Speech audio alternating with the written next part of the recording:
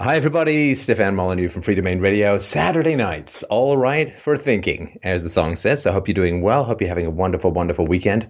Hope you're out enjoying the sun. We come out like crocuses, like buds, like flowers out to the sun here in Canada. The streets are jammed and everybody's outside drinking deep of the radiation that has been denied to us all winter long. And my God, what a winter it was too. So I hope you're out there enjoying stuff. I hope you're listening to this, lying in the sun or doing some frisbee golf outside or something equally enjoyable. So we have a full deck tonight. So I'm not going to start with an intro. We're going to dive straight in. Mike, who do we have first? All right, up first is Alex. Alex wrote in and said, "My wife wants to divorce me. Is it possible to save our marriage? And if not, what should I do to minimize the damage to our son?" Wow. Alex, are you there? Yeah, I'm here. Can you hear me? Yeah. So what's going on, man? That's a rough situation. Well, yeah, I don't know where to start, really.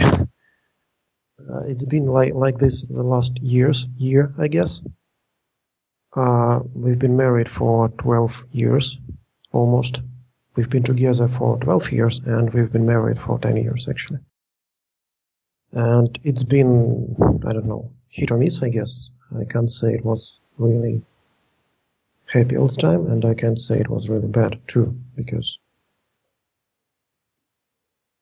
I could, I guess, start with my analysis of the situation and then see if you can add something to it. Sure. Okay. I think I was a typical nice guy. I've been raised by a single mom. My father divorced her when I was like 14, I guess, or maybe 12. I'm not sure. And I don't have really any positive memories of my father, I guess. So, like, I never missed him, for example. As a nice guy, I don't know. Did you read the Dr. Glover book, No More Mr. Nice Guy? Just. No, but I do understand the degree to which guys raised by single moms end up being in the nice guy category. But I haven't read that. Oh, book. Yeah. Oh, it's a really good one. It's not just accurately describes problem. It offers really good solution, I think. I've been following it for a year, and it's really helpful. I think I changed a lot for the past years because for now I'm looking at the past me, and it's just like completely different person. So if I may recommend it, I would, because it's a really good one. Yeah, and I haven't read it, but the general way that men are raised these days is if you have balls, you're wrong. And that is something that is, it's insistent, it's brutal, it's never ending. This, oh, boys with their toys and men will be boys and you're always wrong and you don't have any emotional authority and you can't ever have any traction in this relationship and eye rolling and all this stuff. It's really, really sad.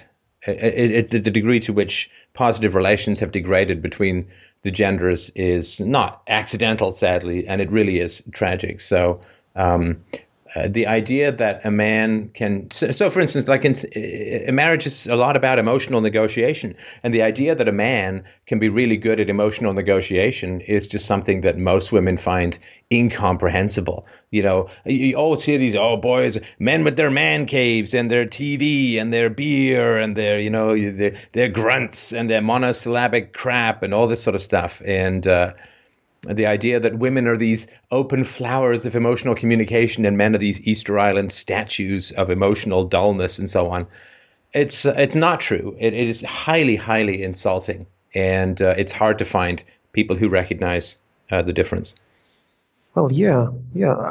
I think it's slightly different here in Russia because we don't have this like feminism influence. But in kind of intellectual circles, it's still the same, I guess. Mostly. So basically, in a nutshell, nice guy syndrome is a man who think he needs to cater to women's needs to achieve any attention.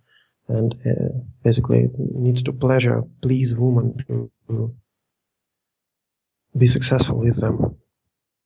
And I think I've been that way. I've completely shy away from any leadership in the family. I thought that I was kind of addition to the family, and I think it kill all my attraction for my wife, really. And now I'm trying to kind of push it back, trying to grow a spine and a balls. But I'm just afraid it's maybe too late, and maybe once I start working on myself and once I start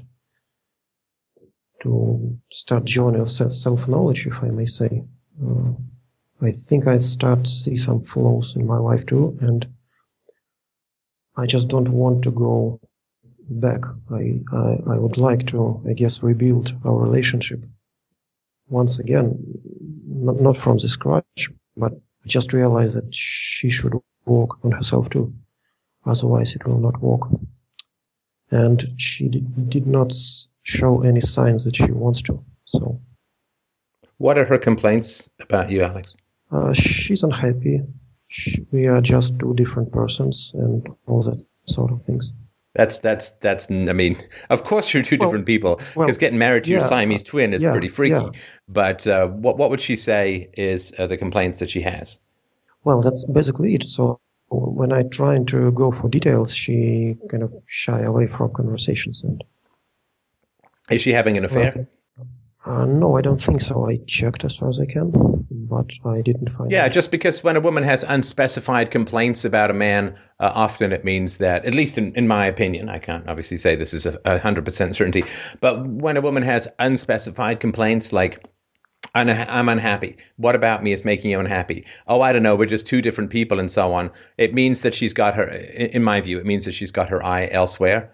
And if there's nothing, and it means that it's very hard to fix anything, because if there's nothing wrong with you, then there's nothing that can be fixed about you to have the relationship continue. Kind of, yes. Yes. Wait, what is not low?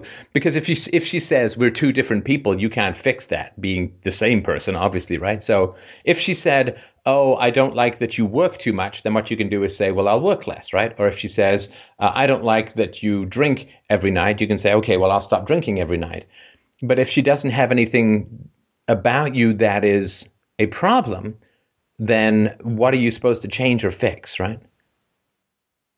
She's saying that she's not. Yes, I understand the general idea, but there are some small complaints. What I think are small complaints, like you don't do dishes too much. But I don't think it's true first, because I kind of main source of income in our family, and I still do some things around the house, which is, I think, enough.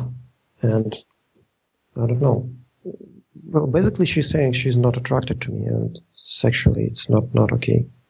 So okay, so she's not attracted to you sexually. So, no, Alex, I need you to. Is that what she's saying? Yeah. Okay, so I need you to lead off with that rather than we're two different people, because that latter one sounds a bit more important. Okay. Make sense? Yes, sure. Okay. It's just. Yeah, I think it's general attraction questions.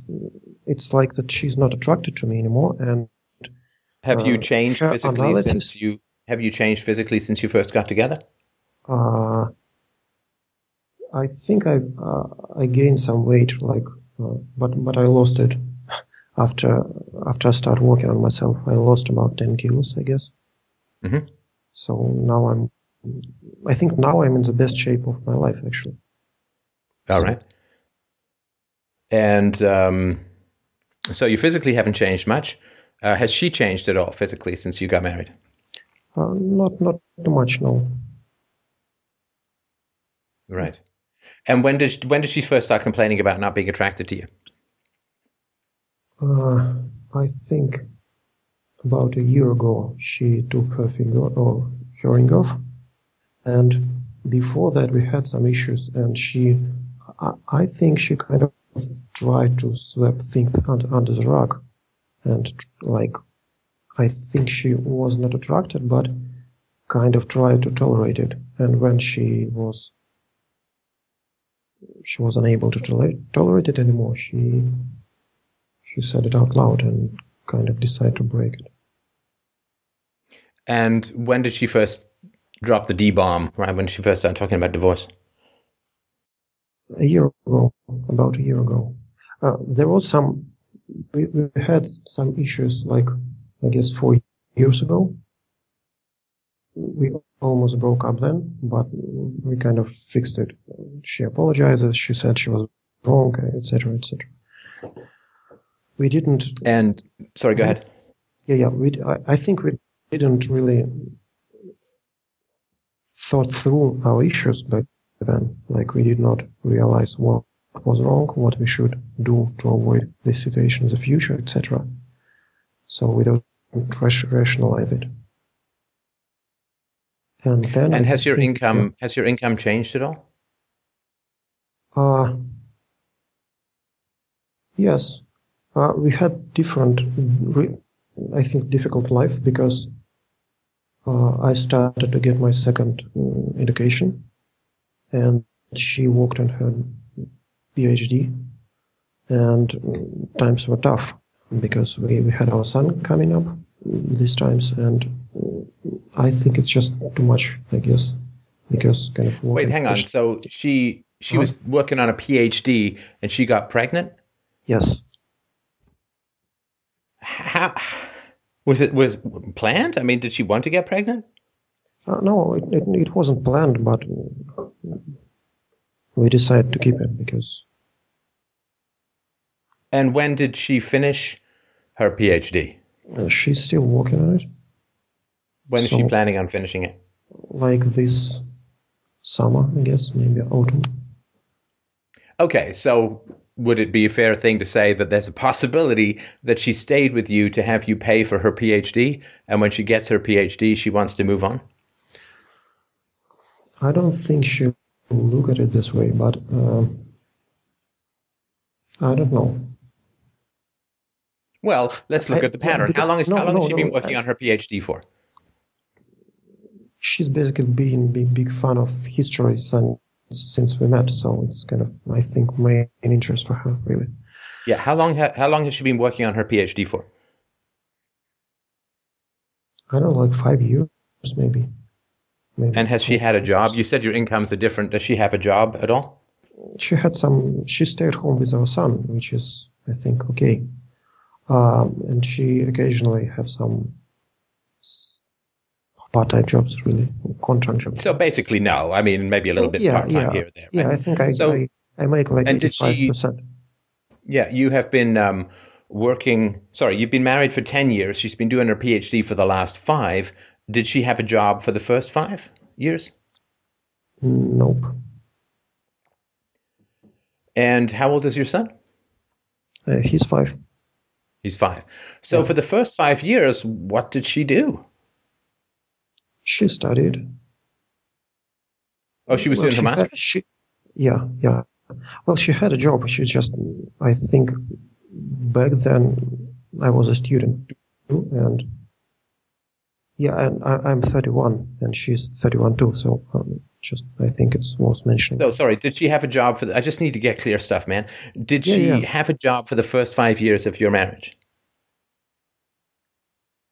Part-time, I guess. It was part-time job. And you were a student, and she was working part-time. So was that enough to live on? Yes, it was okay. No, I was a student and I worked too. So we were both students, and then I started working, and she continued to study at her master. So yeah, but a master doesn't take 5 years, right? It seems to me that she spent a lot of time at home, or a lot of time not having a job, maybe doing a little bit of studying here and there.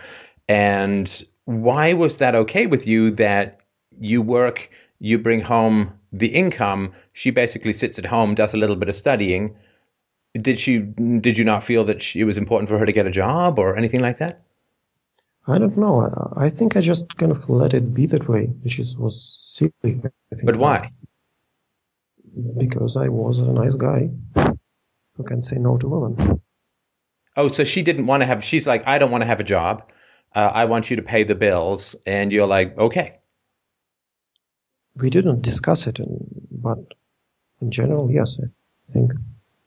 Wait, so she decided not to have a job, and that meant you paid the bills, but there was no discussion of that. It just happened?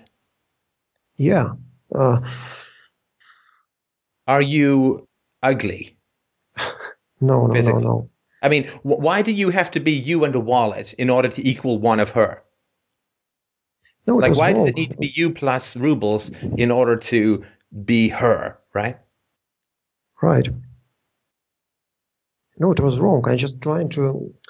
I think you may. I'm not trying to get a judgment out of you. Do you feel like you have to provide you plus money in order to hold a woman's attention? I think I had feel that way. Or Okay. maybe I just don't. I don't know. It's just, I guess I thought it's kind of all people do it, and I didn't really think about it. Now I don't think it's okay. What did your mom say about this arrangement? She was quite happy about it. She liked her.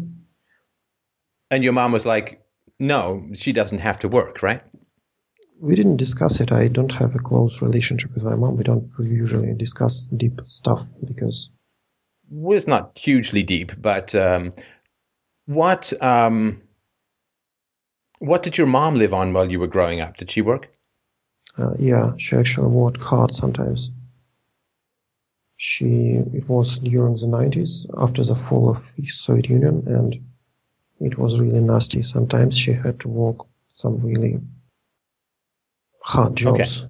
So now, when you were out working all day and you came home, was there like a hot meal on the table? Was the house clean? Did you not have to do that much at all around the house? Or was she like, hey, you're paying all the bills, but housework got to be 50-50?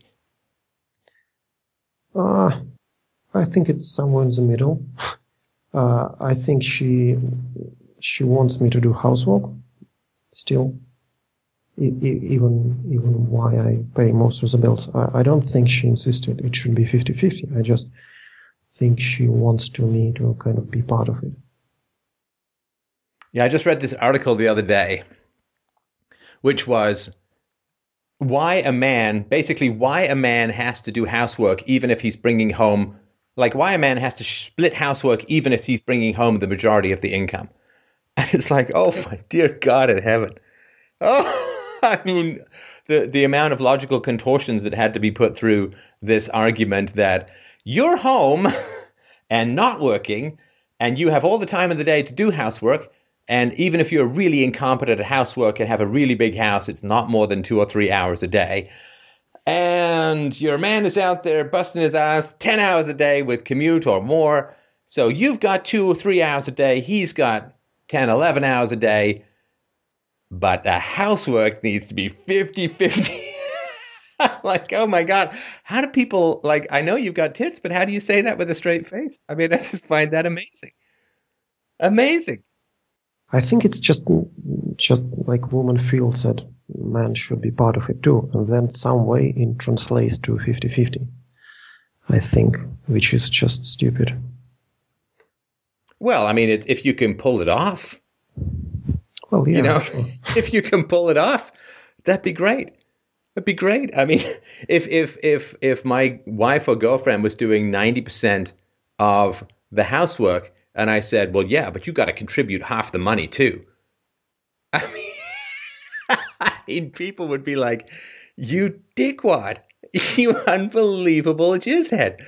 How on earth can you demand that your wife do 90% of the housework and pull in half the money as well? I mean, people would just be like, that's so sexist, right? But women pull this stuff and it's like, oh yeah, that sounds legit to me. Anyway. I'm sorry, I don't mean to laugh because I know it's a serious issue, but... No.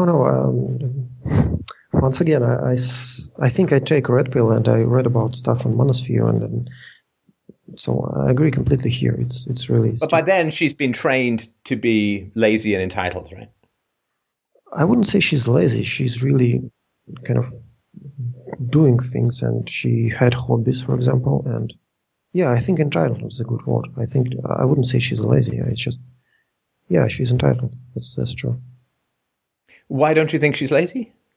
Because she's active. She's like she's not laying on watching YouTube or chatting on Facebook all the time. She's active. She now, as we have son, she's actually actively spend time with him.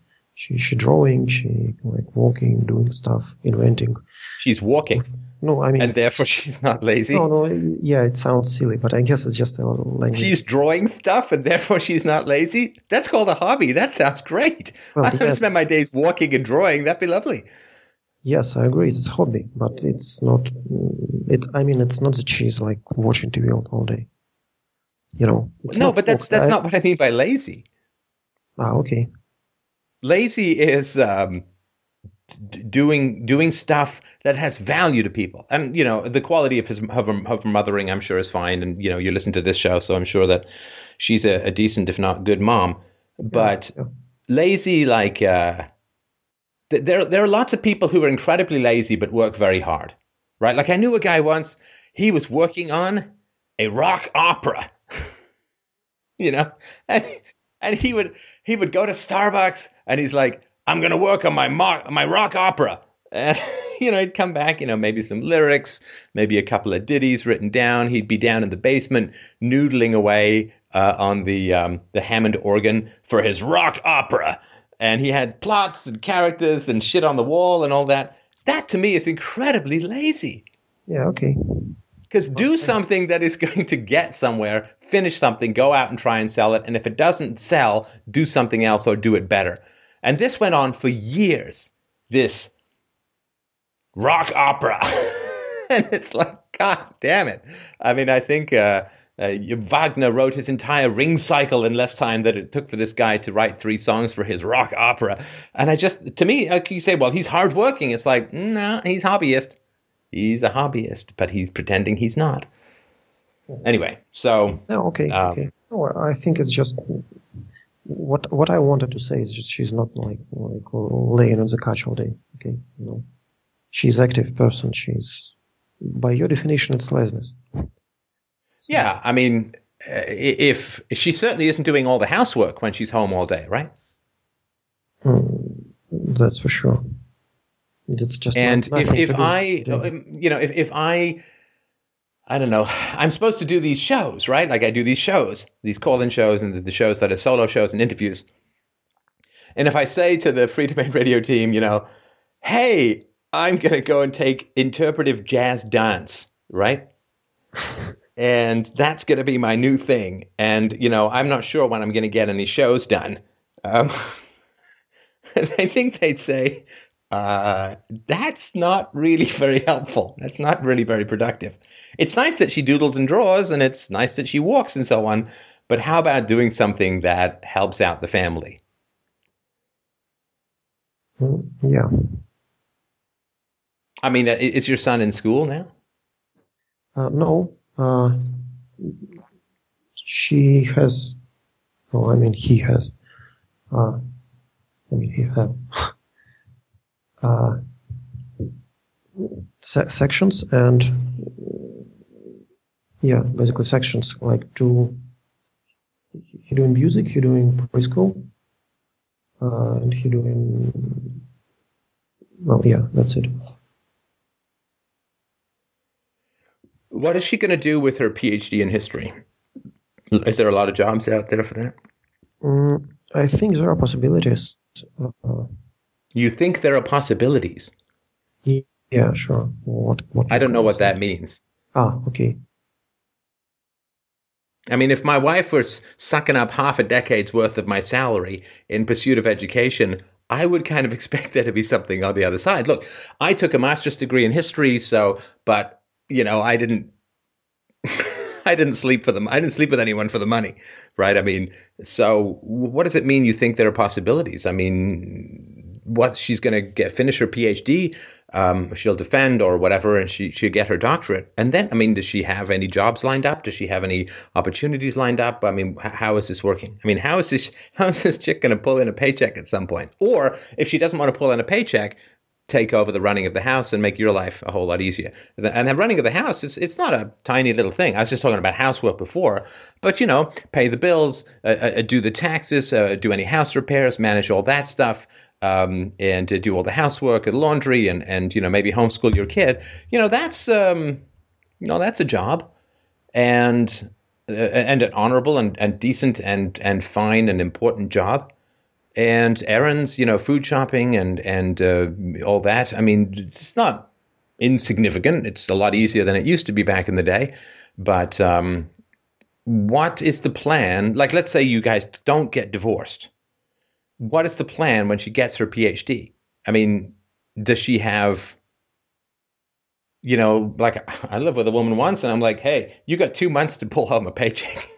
I don't care if you get a paper route. You got 2 months, and this looking for work better be a full-time job. Like I go off for work in the morning at 7:30 or 7:45, and I come home sometimes 6, 7 o'clock. I would I think the reasonable thing to expect if I'm paying the bills, which I'm okay to do for like 2 months, the reasonable thing to do is you got to spend at least 8 hours a day looking for work. Like that is your job, is looking for work. And it just sounds like things are very loosey-goosey with you guys, right? Like, okay, you don't have to have a job. We won't really talk about it. Oh, you want to get a PhD? Okay, I guess I'll pay for that. And what's going to happen afterwards? I don't know. And it's just like, right? I mean, she's living in this amniotic sac of pampered patriarchal unreality. No, she actually hasn't. I think she has several opportunities. She could apply for a lecturer, and I think she had a good chance at it, actually.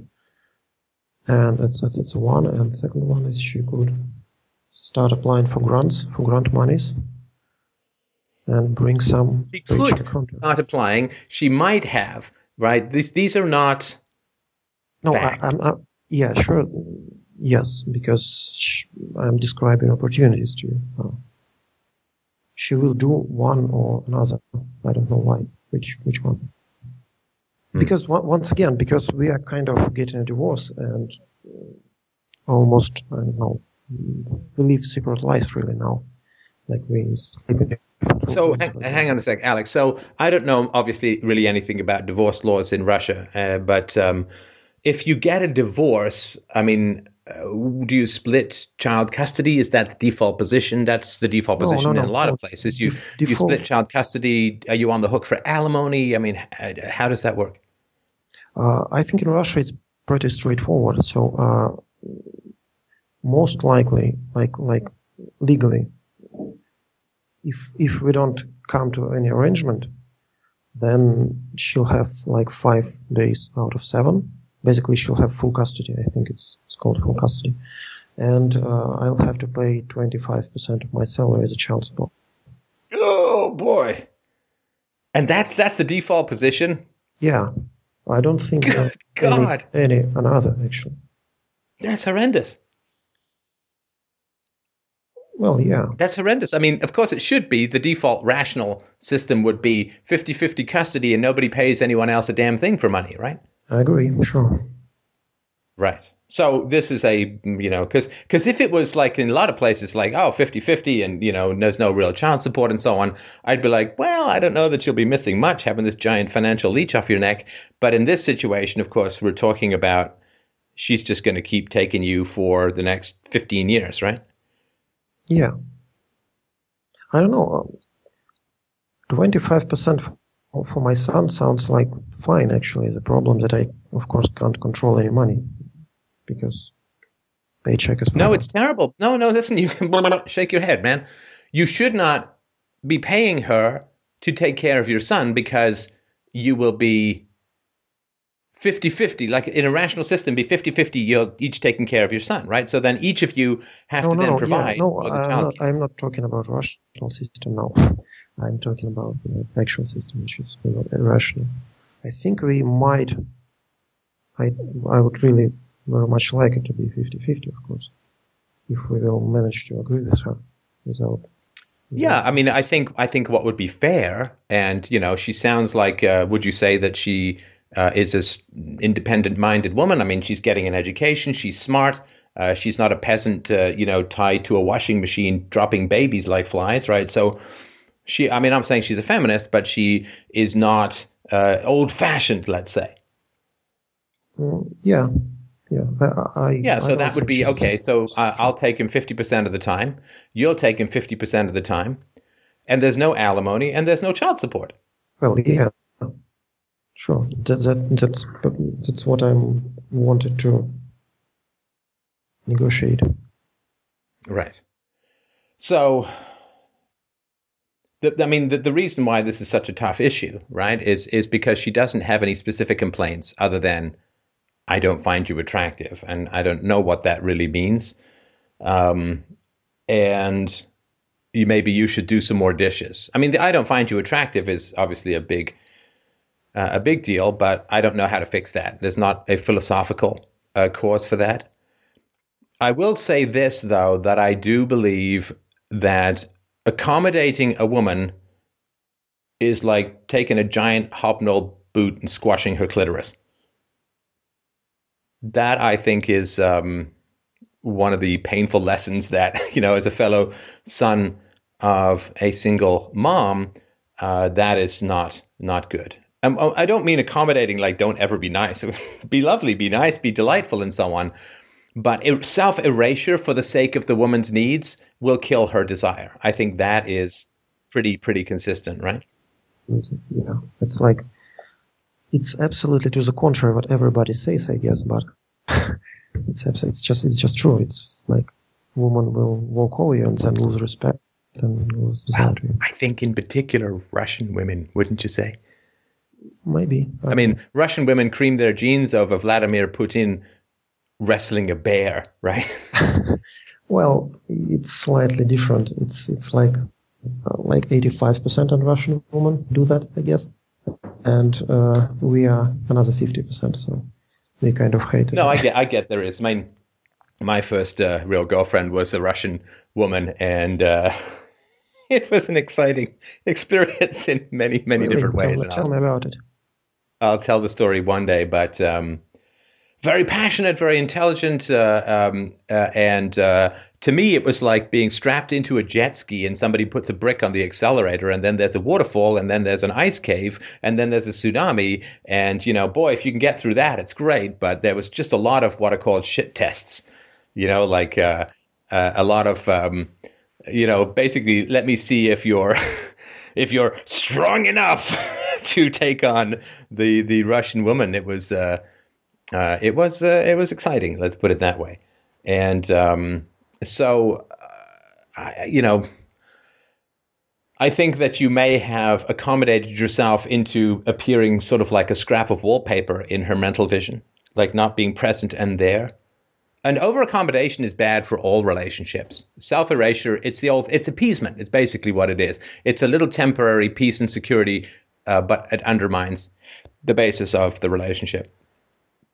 There is never a time, in my opinion, when a woman doesn't want to see you as strong. And strong doesn't mean unemotional. I mean, it can be very passionate, very emotional, vulnerable, and all those kinds of things. But there is never a time where a woman wants to be treated like some Fabergé egg, and everything is accommodated. And that is...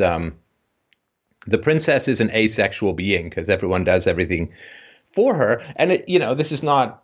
It's hard for kids of single moms to get this. It was for me too. But I took a bunch of stuff to the dump today. Oh, here's my exciting day. So I took a bunch of stuff to the dump today, and I took some of Izzy's old toys and I put them out in the donation section. There were a bunch of kids there. I was chatting with them for a bit. Anyway, but there was this big giant box at the dump of books. I'm still a book fiend, and I finally got around to reading Marcia Clark's book on the O.J. Simpson trial, just because I was at one. Anyway, so there was this big giant box of books, and they were romance novels, right? And romance novels, they all have the same picture on the cover, right? It's some Fabio style guy with like the shoulders and abs of a steroided bull, leaning over, apparently about to snap the woman's spine backwards while simultaneously crushing the breath out of her enveloping her in sweaty body axe muscle while she, faints in orgasmic climax. And these books are like insanely popular. And I'm not saying all women read them and so on, but like vampire books, 50 Shades of Grey, these romance novels, and holy crap. I actually once applied for a job at Harlequin Books many years ago. Oh, this is many, many years ago. And before I went in for the interview, I, grabbed a dozen or so off the library shelves and I just plowed my way through them. And man alive, it is just like, basically my womanly wiles made this blind, stupid, sexy oxen mad with desire, and he gored me with his penis. I mean, that is just basically, it's like ancient Roman bull sex or something. I mean, it's just crazy stuff. And so, there's something important about that. And there's not, a pasty looking guy offering up a Visa card on a silk pillow to a woman. And so, again, not all women are like that. I get all of that. But there is something to be learned from that, right? I mean, in the same way that there's something to be learned from men's view and preferences in pornography, there's something to be learned from women's preferences and views of pornography.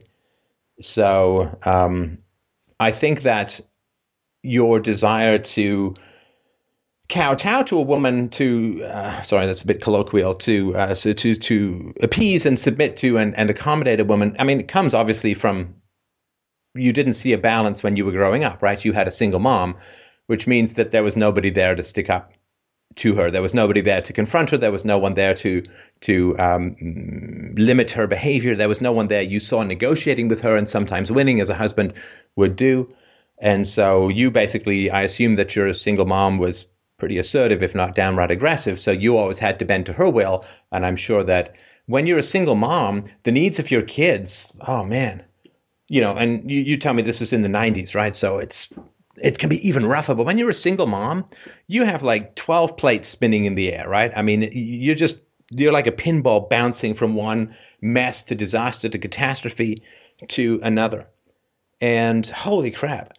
What happens is then you've got your boss's needs, you've got your landlord's needs, you've got 6 million things to do, you got the errands, you got the laundry, and it's just you. And what happens is then if your children have needs as well, it doesn't work. The whole thing comes crashing down if your children have genuine needs as well. The fewer resources that the parents have, and a single parent by definition is always running, 6 atoms of fumes close to the empty mark. A single parent is always running on empty. And if she has to accommodate her children's needs as well, and if she has to put her children's needs first, those plates, they just come crashing down. I mean, for a lot of people, even having 2 parents involved in parenting is a big challenge to get everything done. I mean, that's just within the household, right? You've got friends, those friends have birthdays, you've got parents who have birthdays, extended families, they got christenings, it's just crazy how much there is to do. And so generally what happens in single mom households, I don't know about single dad households, but in single mom households, generally what happens is the children have to erase themselves and their own needs in order for these spinning plates to not come crashing down and the whole thing grind to a halt. So, and I'll stop in a sec and you tell me if I'm wrong, but for you to have needs probably provoked quite a lot of aggression in your mom. And so you learned that with women, to have needs is to be attacked. And that the value that you add to a woman with 12 spinning plates is don't rock the boat. Don't have any needs. Don't distract her. Don't cause her to drop any plates. Don't exist and be there for her convenience. This is one of the gravest dangers of the single mom household, is that children have to self-erase for the entire facade and charade to keep going. Does this resonate with you at all? Does it make any sense? I mean, I don't think I had a lot of aggression with my mom. So if I kind of saying something about my needs, she wasn't aggressive. It's just It's just when I wanted to discuss my problem, like instead of just my problems, I have two problems, like me and my problems, and her being upset about my problems, if it makes sense. Okay, so how did she express her upset at your problems? She just, like, I don't know, she's starting to being upset about it, and that's it. She, instead of giving me some solutions, she just being like... All right, so I got to call you out on something here because we do have a list of your adverse childhood experience score. You say you didn't experience aggression from your mom. So the first adverse childhood experience that you reported was verbal abuse and threats. Was that not coming from your mom? No, it was from my stepfather. Yes, yeah. Oh, so so the mom that the father that your mom chose to be your stepfather was verbally abusive and threatening. Yeah. Okay. Oh, I mean, he was just really hard, I think. He was really... So, like... but she chose him to be around, right? So she's responsible for that aggression being in your life, right? Yes, okay. Yes. Okay, got it. Household member depressed, mentally ill, or suicide attempt. What was that? No, it was like half point, I guess, for me, because my mother was always worried about things, just constantly anxious. Okay. My stepfather was really... maybe depressed. Maybe depressed is a bit strong word. Maybe he was just moody all the time. Just Russian. Well, he was like Russian multiplied by another Russian, I don't know. Right. Russian squared. More than Russians. Yeah, Russian squared, yeah. Right. Okay. So it wasn't so much that you experienced aggression, but whenever you had needs, it would be a negative experience to express those needs, right? Right. It was convenient for me to stay in shadow and like keep everything to myself and... Right. Okay. So you can see this pattern with your wife, right? Absolutely, yeah. Okay.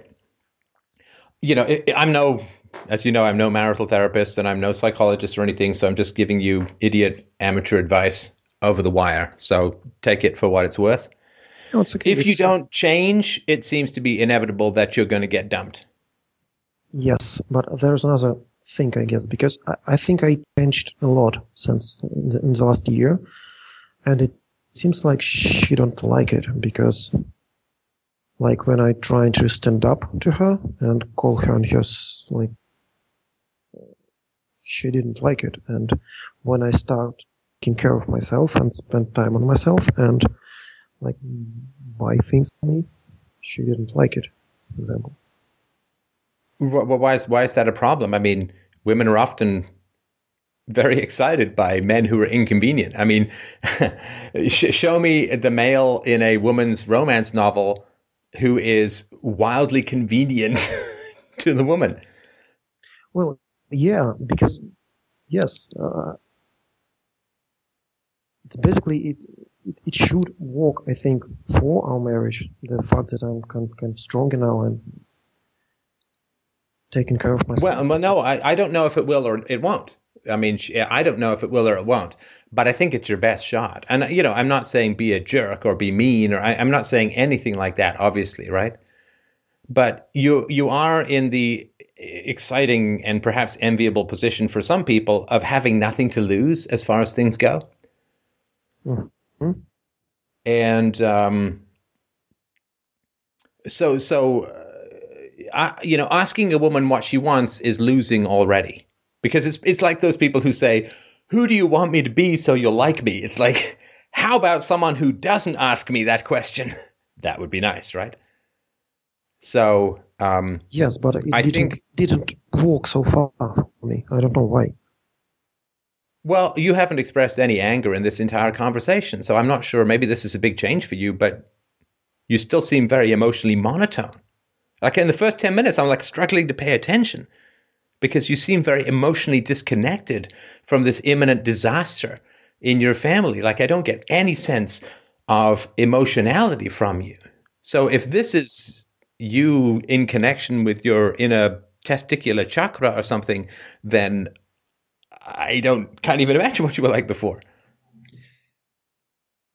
Yeah, I think I had huge issues experiencing emotions and showing emotions, and now it's better. It's just I just really tired. I'm sorry. Wait, this is you better, and are you blaming being tired? Because being tired often makes people more emotional, right? And if you're too tired to have a chat with me, Alex, why did you bother calling? No, I'm not too tired to have a chat. I'm just too tired to be like expressive, I guess. I don't know. Wait, are you saying that you feel the emotions, but you're too tired to express them, or you're too tired to have any emotions at all? Too tired to express them. And regarding the situation on my marriage, I think now I'm not really emotional about it, because like I thought it's been this way for a year, so I cried a lot and I expressed anger, and being angry is just like I possess it inside me. I feel like now I'm calm. Okay, so you're resigned and you're fundamentally indifferent to the success of your marriage, right? No. Because you're giving me the runaround here, right? I'm saying you're not emotional. You say, I'm tired, right? And then I say, well, are you too tired to have a chat? You say, no, I'm not too tired to have a chat. It's like, well, do you feel angry? No, I'm resigned to it. Are you resigned? No, I'm not resigned. You understand? You're giving me a runaround here. Okay, I think you're right. I think now I'm kind of indifferent to outcome. I think I'm indifferent to our marriage, really, because I don't see what I can do. And so, what do you want to talk about then? I wanted to talk about if we get divorced, how can we? What should I do to minimize damage to our son? So I thought some of this was about whether your marriage can be saved. I thought that's what you led off with. Oh, yeah, it is. It's just, I guess I just wanted like... Okay, but Alex, I'm telling you that if you want to save your marriage, you have to get in touch with your emotions. If you say, well, no, now, if that's the standard, then I'm not going to do that because I'm fundamentally indifferent. And now let's just talk about post-divorce. How do I help my son, right? Oh, no, okay, sure. Okay, I have to be in touch with my emotions. I think you're right. I don't mean your touchy-feely emotions. I don't mean your crying in a fetal position emotions. What I mean is like, this woman took advantage of you. There was a nice guy. She knows you come from a single mom household, right? Yeah. Okay. So, ladies, you know this. I'm just talking to the ladies for a moment, if you don't mind. Ladies, you know this, that if the man comes from a single mother household, his sexual position is roll over and submit. Maybe tickle my belly a little bit and throw me a fucking kibble. That's what they got. Because they were raised not to have any needs. The single mom, spinning plates, to put it as nicely as humanly possible, crushed and dominated. They don't have a male role model, and all they know how to do is defer for the convenience of women. Because they also see a giant smoking crater where the last guy who stood up to their mom was. He got booted from the family. So it's like, I don't want that to happen to me. So when you are raised by a single mom, all the women know this, right? All the women know this. You're raised by a single, you're the kid of a single mom. Ka-ching, baby, you are going to do anything that I say. Has vagina, dominate you like the vulva-hooded eye of Mordor. And women all know this. And it's like, to me, it is incredibly predatory to fix on to the son of a single mom and drain his finances and his achievements and his will to live, it seems, with Alex, right? And drain him dry of his emotions. It's predatory. And to be fair and equally gender neutral, it is completely unfair for men to fixate on girls who are raised, or women who are raised without dads, and exploit them sexually because they've got a giant masculine hunger hole where their daddy should have been. And men have a giant willpower crushed smoking crater where their dad should have been. So we all get that it's wrong to go and exploit women who got daddy issues and use them for sex and toss them aside. We should get that it's wrong to exploit men for their resources because they happen to have the bad luck and misfortune to be raised by a single mom. Anyway, so you got exploited because you came from a single mom household, so you're used to deferring to women, and you get negative experiences from not deferring to women, and you are punished in overt or covert ways for being inconvenient to others, and so you turn yourself into a kind of sea snake trying to swim up a waterfall. Try not to make any mess, try not to have any ripples, try not to get hit by anything. And then women come along and say, oh, baby, oh, this guy, he's smart, he can make some money, he's never been taught how to stand up to a woman. Let me jam my proboscis so far down his throat I can suck the essence out of his balls. Okay, I guess I'm supposed to fear anger, but I just now I don't really feel anything. I don't know why. Maybe it's because I've been angered for, and now I'm like, I don't know. Now I'm done. I don't feel it because I kind of did it already, or maybe I just really unable to feel anything. And I'm talking about how you can help your son, right? Not how you can help your marriage. Yeah. I mean, what is your son? What is he drinking deep from the well of your masculinity? What is he getting from you? What is he seeing? If your son would have the vocabulary to jump on the microphone and describe his dad, Alex, what would he say?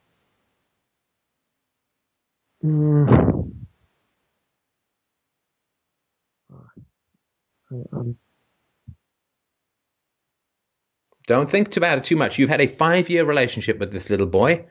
You know what he would say about you. What would he say about you? I think he would say I do stuff with him. I build things with my hands. No, that's doing.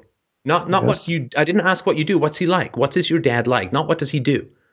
What is he like as a person? What are the characteristics that you have absorbed from his personality? What is manhood as you see it through your dad?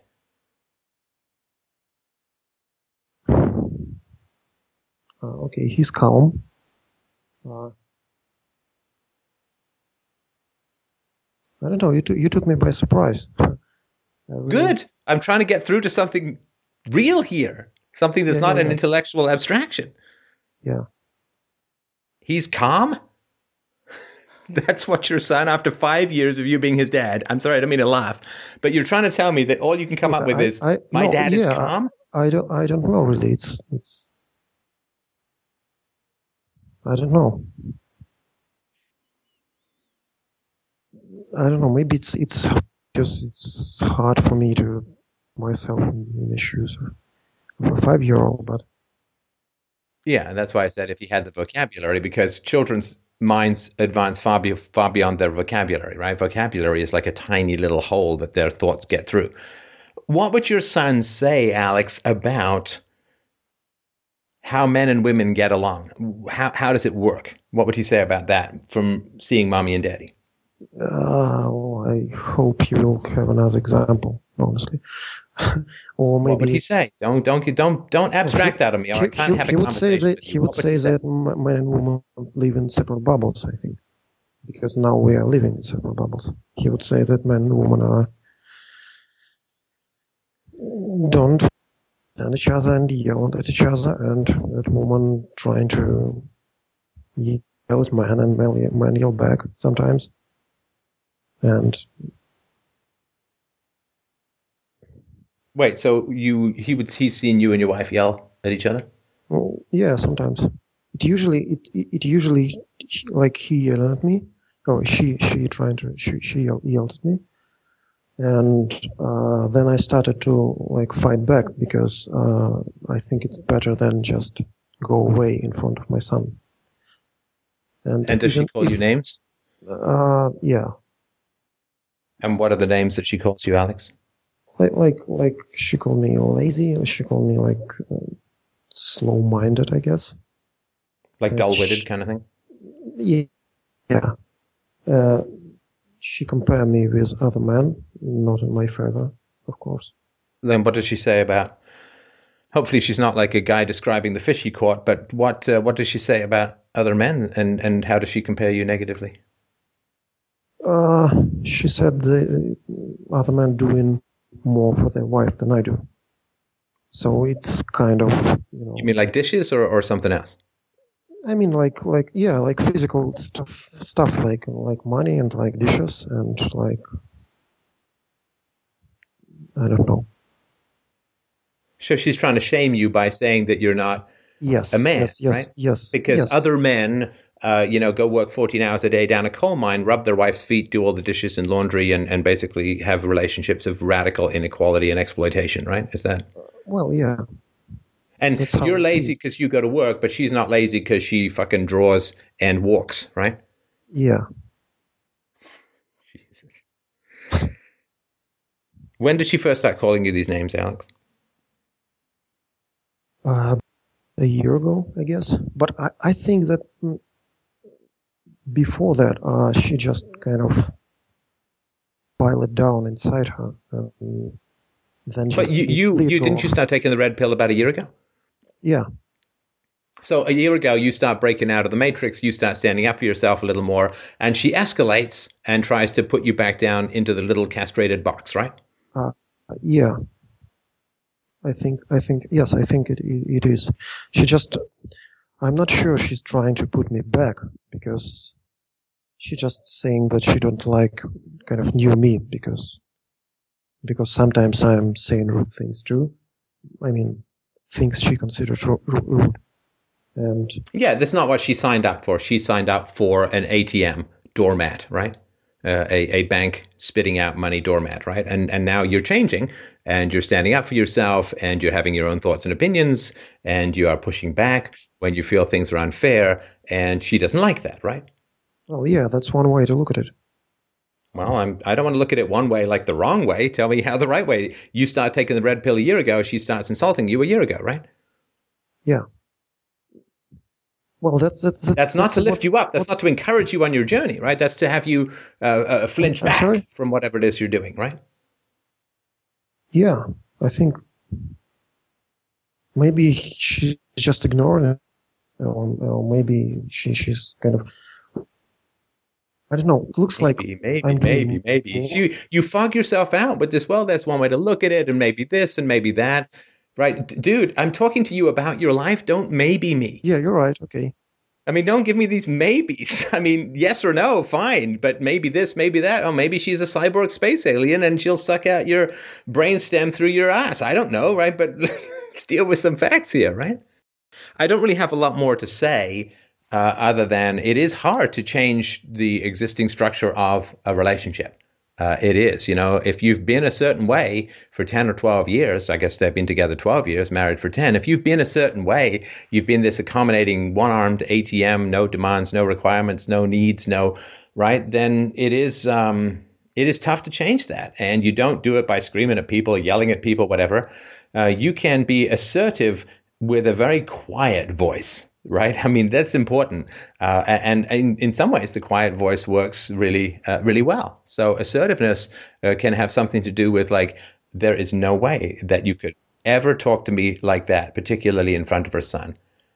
Like you do not get to call me names. You certainly don't get to call me lazy when you spent the past half decade noodling around getting a history PhD with no particular plan for employment. You don't get to call me lazy. You don't get to call me names. We may have our problems. We have fathered a child together, and absolutely in no way, shape, or form are you to disrespect me in front of my child. That is my son. And if you disrespect me in front of my son, he will not grow up hating me. He will grow up hating you. I don't want that for you as the mother of my son, for you to indulge in this petty emotional viciousness, which may make you feel that better in the moment. It may feel like you've got some level up thing going on in the moment. But by God, that is going to put a stake through the heart of your relationship with my son. Even if I say absolutely nothing about it, he's going to see that Mom is just mean. And I won't put up with it. I absolutely will not put up with it, no matter what happens. We stay together, we get divorced. We are still co-parents for the next 15 years.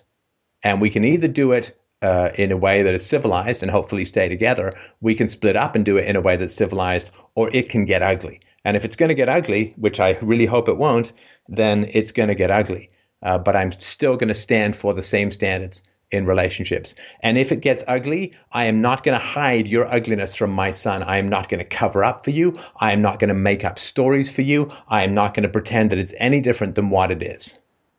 And if my son asks me, I'm going to tell him the truth, which is that I came to you and I said, we need to deal with each other in a more civilized way. We need to not, you may call each other names. We need to not insult each other, no matter what. No matter we stay together or don't stay together, we're still tied together because of the son. My son comes to me and says, what happened with you and your mom? I said, well, I really wanted to work it out. I said, let's go to therapy, which I hope you'll suggest at some point. Let's go to therapy. Let's not call each other names. And and your mom didn't want anything to do with it. She just wanted a divorce. And it was against my wishes. It was against my preferences. That's what she wanted. You know, one of the reasons women get away with this shit is that men don't tell the truth to the kids, right? I mean, I'm not saying you've got to call her horrible names or anything like that, but state the facts about the people in your life and the people in your. How do you protect your children? You tell them the truth. You tell them the truth. Now, if you've put everything you can into saving this marriage, then your wife walks off anyway, then she's at least going to walk off with the knowledge that you're not going to lie to your child about what happened.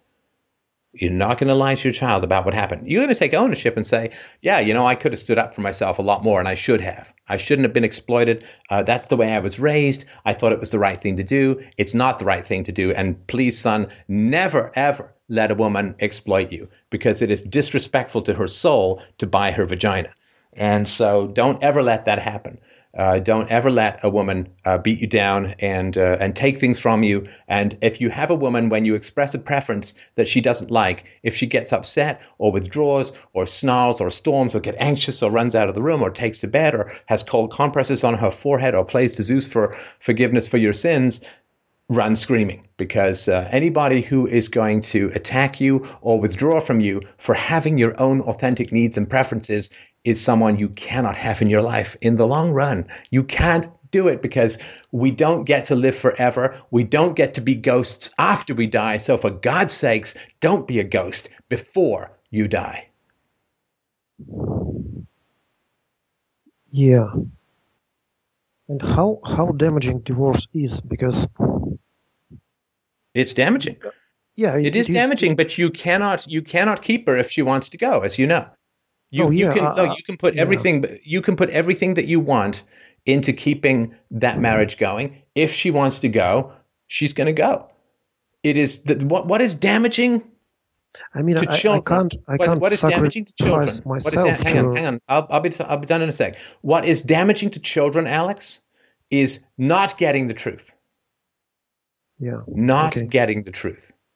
That is what is damaging. Children can handle astonishing levels of honesty. Oh, kids, you know, they like their illusions, they like their Santa Claus, they like their fantasies. That's bullshit. It's adults who like fantasy. Children like rock solid, bottom of the barrel, scrape it up, spread it on toast and give it to them in one bite. They like the truth. Kids love the truth, and kids know the truth when they hear it. And, you know, when I was in theater school, we used to make jokes about like bad children's theater, you know, where the people are creeping across the stage and doing this little sing song. They got big funny noses on their faces. And it's just like, kids, like, if that's why you can't arm children in kids' theater in places, because they just want to shoot people like that. I mean, you can do very powerful, very direct drama and stories with children, and they find it very, very exciting. I was out for a walk with my daughter. We were playing this game that we're being chased by wolves. Damn, it was fun. Climbing trees and, oh my God, I'll take this one. You run. I mean, they get very direct and very exciting stuff. And divorce is particularly harmful, in my opinion. Divorce is particularly harmful because nobody tells the truth. And I get why it's hard to tell the truth in divorce, because you're still bound to the woman. And I'm not saying this is true of your wife, but it's like, yeah, I was raised by a bitch and I married a bitch. You know, I mean, I'm not saying you say that to a 5-year-old, right? But, you know, at age-appropriate times, be frank. What happens? I mean, God, I could never find out the truth about my parents and why the hell they split up, because everybody was like, either running their own agenda, which I knew was bullshit, or they were trying to be overly nice, which I also thought was bullshit. It's like, Jesus, just tell me the truth. Why the hell? I mean, if my uncle dies of lung cancer, say because he smoked 2 packs a day. Just say it was a mysterious alien space ray that hit him in the chest. I mean, give me the facts that allow me to avoid these disasters. And what I think is so harmful to children after a divorce is they pass into this weird Nazgul Lord of Lies world where everything is like, oh, mommy and daddy are still great friends. It's like, well, why aren't you great friends who are fucking then? Because if you're great friends, why aren't you living together? You always hear this from the stars, and they get divorced. We're still the best of friends. It's like, well, then what the fuck are you divorced then, people? I mean, it's because you want to have sex with people who are really your enemies that you won't still have sex with people who are your best friends? No, I want to find somebody I really hate and hate fuck them. So it's what happens in divorce is you pass into this realm where there's no reality to what happened. There's no truth about what happened. Men do it, I think, out of fear of women, and women do it out of fear of themselves, right? So, why did you marry? Oh, your dad was such a loser. Your dad was like, then why the hell did you marry him? But you can't ask that basic question. Now, if a woman says, I was raised in a bad environment and I didn't do the work that was necessary. I kind of knew I needed to do it. I mean, Dr. Phil's on, #1 daytime TV show. There are books all over. The self-help section is bigger than the section on philosophy. God help us. But I knew I had to do this work. I knew I had to really get self-knowledge going, but I didn't. And your dad was charismatic, and I thought he was going to make a lot of money, and I was willing to put up with his shitty behavior because I'm an idiot, and I really made a bad mistake. Now, that's being helpful to your son, right? Hugely helpful to your son and your daughter, saying, these are the mistakes I made. Here's how not to make them, right? That's having self-ownership, self-responsibility. Now, so either it's like, he's a jerk, he was a loser, he was a drunk, he was abusive, he was like, but you didn't have to marry him. Did he ever do these things before you got married? No, he was like you get into this bullshit, up is down, black is white, you can sneeze Santa Claus if you hold your breath long enough kind of unreality. Or it's like, we're still great friends. I love your father. I just couldn't live with him. It's like, what kind of message is that to send to kids? You don't want too much love. You want to have a little loathing in with your love, because that's how you find people attractive in the long run. For heaven's sakes, don't actually love the person without hating any part of them. I mean, you gotta mix it up. You know how food is good with a little bit of spice? You want your love with a nice, good punch to the solar plexus shot of distinct loathing. You just gotta, you want to kiss someone, but at the same time, you want to Robert De Niro style chew their fucking cheek off. That's you want to have sex with them, but you also want to punch them straight in the head. That's the best way. Love is an open heart and a crash helmet. That's what you want in your love. I mean, that doesn't, because when you say, oh, we're still the best of friends and, we just couldn't quite get along. And it's like, what? Isn't the whole point of being best friends that you get along really well? So, you just be honest. You take ownership for the mistakes that you made. My daughter gets older and she'll ask, as she will, did you date people before mom? And I'll be like, I did. And boy, did I make a lot of mistakes. I really, really made a lot of mistakes. And I had some excuses for making those mistakes. I had a very bad upbringing, but at the same time, I should have known better. I should have done the work. I should have gone into therapy long before when I did. And I should have done more self-work. I should have raised my game. There's reasons why I didn't. I don't blame myself for it and castigate myself for it, but I do have ownership for it. And to be honest about these things is really essential. And what happens in a divorce is children pass from the sunlit uplands of reality into the mines of Moria, Nazgul-laced, Lord of the Rings, overloaded metaphorical land of lies. And then it's very, very hard for them to ever get any common sense or reality out of things. Yeah, that's a really good point, I think. Because it always bugs me, like people after divorce saying that we just can't live. Basically, what you're saying, we just drifted apart. Yeah. We just what are you grow fucking apart. leaves on the stream? You got no willpower. We just drifted apart. Oh my god, that's sad. I'm a boat. I think that's exactly because I think I'm a boat I'm a boat attitude is what is one of the reason, probably main reason, because I'm so reluctant about this marriage, because my wife, she's always saying this sort of bullshit, like she never takes ownership for her actions, and she always like, we are just two different people, we are just don't understand each other, instead of, we have this issue, like, let's work on it. That's the problem, that's how we could possibly fix it, or that's the problem, I don't know, how can I fix it, right? Women break up with a man. Listen, Alex, women break up with a man when they think they can do better. Well, yeah, she should. When she says you're lazy, she's basically saying, and now I have the sexual marketplace value to get a man who's less lazy. Right? When she says, I'm not attracted to you, she's saying, my hypergamy, my desire to marry up, you are, now that I have this PhD, I want to go for a guy who's richer, who's more educated, who's what, right? And this is the great challenge. People are like, well, how do you hang on to women? It's like you keep borrowing Alphawood. I mean, you got to keep, Angelina Jolie is not leaving Brad Pitt because he's the ultimate alpha for a lot of women, right? And what's the Duchess of Cambridge, like that semi-bald guy who can't pull off a real smile but makes his mouth look like the grill of a 57 Chevy? Prince Andrew, William, one of those mafioso clan offspring. But, what's she going to do?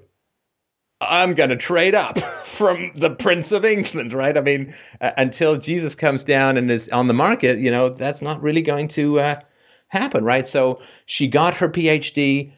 She's in her early 30s. Now is the time to make the move, right? Which is why she's getting restless, and she's added a lot to her marketplace value. And I don't know what the culture is like in Russia, but I am really trying to get people not to date single moms for a variety of reasons. But one of them is that if single moms don't have marketplace value, then they'll stay with their boyfriends or husbands. Because, like, if I could have my way and nobody would date a single mom, then your wife would be like, okay, well, I can't go out and get another guy because I'm a mom. So I'm staying with this guy, I'm going to work it out. But because all these idiots are out there who are willing to date single moms, then they're like, okay, family breakup time, because other guys will date me. Whereas if dating a single mom is not what men will do, then single moms, then they won't become single moms. They'll generally stay with their boyfriend or husband. So, yeah, I think there might be an option where a single mom is an actually okay choice. I'm sorry, can you say, I missed the beginning of that. Can you say that again? Yeah, I'm saying that there might be an option where a single mom is an okay choice. Like if she. What is an option where a single mom is an okay choice? If she realizes her mistakes and basically reverse situation of our situation, I guess. She's destroyed a family. No, for example, if husband destroyed a family and she realized mistakes on her part. Wait, the husband destroyed the family? Well, if no, it happens. No, women choose men, Alex. Women choose men. Come on, it's a mutual process, obviously. No, it is not a mutual process. It is not a mutual process. In 19 times out of 20, statistically, 95% of dates are initiated by men. Yeah, but men go and ask women out, and women evaluate. There's this conveyor belt of penises going by, and women are like, eeny, meeny, miny, mo. That's what they do. Women choose who they date. They choose who they get married to. Any woman who's not got a foot growing out of her forehead, and I'm sure there's a market for that on eBay somewhere, has a reasonable number of men who will go out with her. right? At least half a dozen to a dozen men women can choose from if they're not like fugly, right? And so your mom could have chosen any number of men to go out with. She chose to date, get engaged to, get married to, have a child with your father. She chose that. She chose that. Listen, there are experiments where they send an attractive man into a bar, like a 10, a total stud muffin. And he's so good looking, and he goes up to a lot of women and says, I'd like to have sex with you. And the women all say, no, right? And they do the exact same experiment with a 10, a woman who's really attractive, and in a bar or a hotel bar or something, she says, I have a room upstairs. I'd like to have sex with you. What do the men say? No, yeah, no. Yeah, sounds good. I don't care if you've got so many STDs, there are asps crawling out of your hoochie coochie. I don't care if there's radioactive bubbling and the Joker's getting his face melted between your labia. I'm coming up and I'm going to do something because eggs, right? So men are constantly putting themselves forward to ask women out, to date women, to get women to go out with them. And the women are like, eeny, meeny, miny, mo. I've got this big forest full of penises waving at me, and I can choose and grab and yes and no. And men propose, women dispose. It is not a mutual process. And almost nowhere in the animal kingdom is it a mutual process. And we are animals. And because women have so much more to lose from pregnancy. And like man can go and impregnate 20 women in a day. More if he's willing to use a turkey baster. More if he's 19, right? But, I mean, holy crap. I mean, women, if they get pregnant, a man impregnates a woman, he could go off and do whatever he wants. A woman gets pregnant, she's going to get a baby, which is a 20-year commitment, and breastfeeding, and less access to quality men, and stretched out stretch marks, and sagging boobs, and no sleep. I mean, because it is such a massive commitment for women and such a tiny commitment for men to make a baby, men propose and women dispose. That's the way it works. And your mom could have chosen a better guy. And your mom could have chosen a better stepfather. That's why I was sort of pointing out, so she's responsible for this guy being in your life, right? Well, yeah, sure, she is. I mean, she's just not 100% responsible because she's responsible. Sure, I'm not trying to absorb responsibility. Okay, I got to move on because we're just going back and forth in fogland here, but I really appreciate the call. I hope you'll get your wife to go into some kind of therapy and do what you can to save the marriage. But my goal with you is, be honest with your kid in an age-appropriate fashion about what goes on. But all right, thanks very much. Let's move on to the next caller. All right, Andrew is up. He wrote in and said, is it possible to morally serve in the military? And what should a person do if they have already enlisted? And this is not a theoretical question. No, I get that. Lock and load, baby, lock and load. That was Andrew, right? Yes, that's all me. Right. How you doing, Andrew? I'm doing all right. All right. How did you end up in the military, my friend? Not like, when you kidnapped or anything, and I don't mean that in any confrontational way, because, you're armed. But what happened? I grew up in a very small town. I went to high school in a very small town, and most of my classmates ended up in the military. Something like 40% of my graduating class wound up in the military, which is a lot more than average. Boy, what kind of shitty school was that? Tiny school in South Dakota, so... Well, no, I mean, look, small schools can be, at least they're less politically correct than the bigger ones. I mean, was it a bad school? It was a public school, so I didn't think even it was... by public school standards, would you say it was not... I mean, it was not a great school. It was...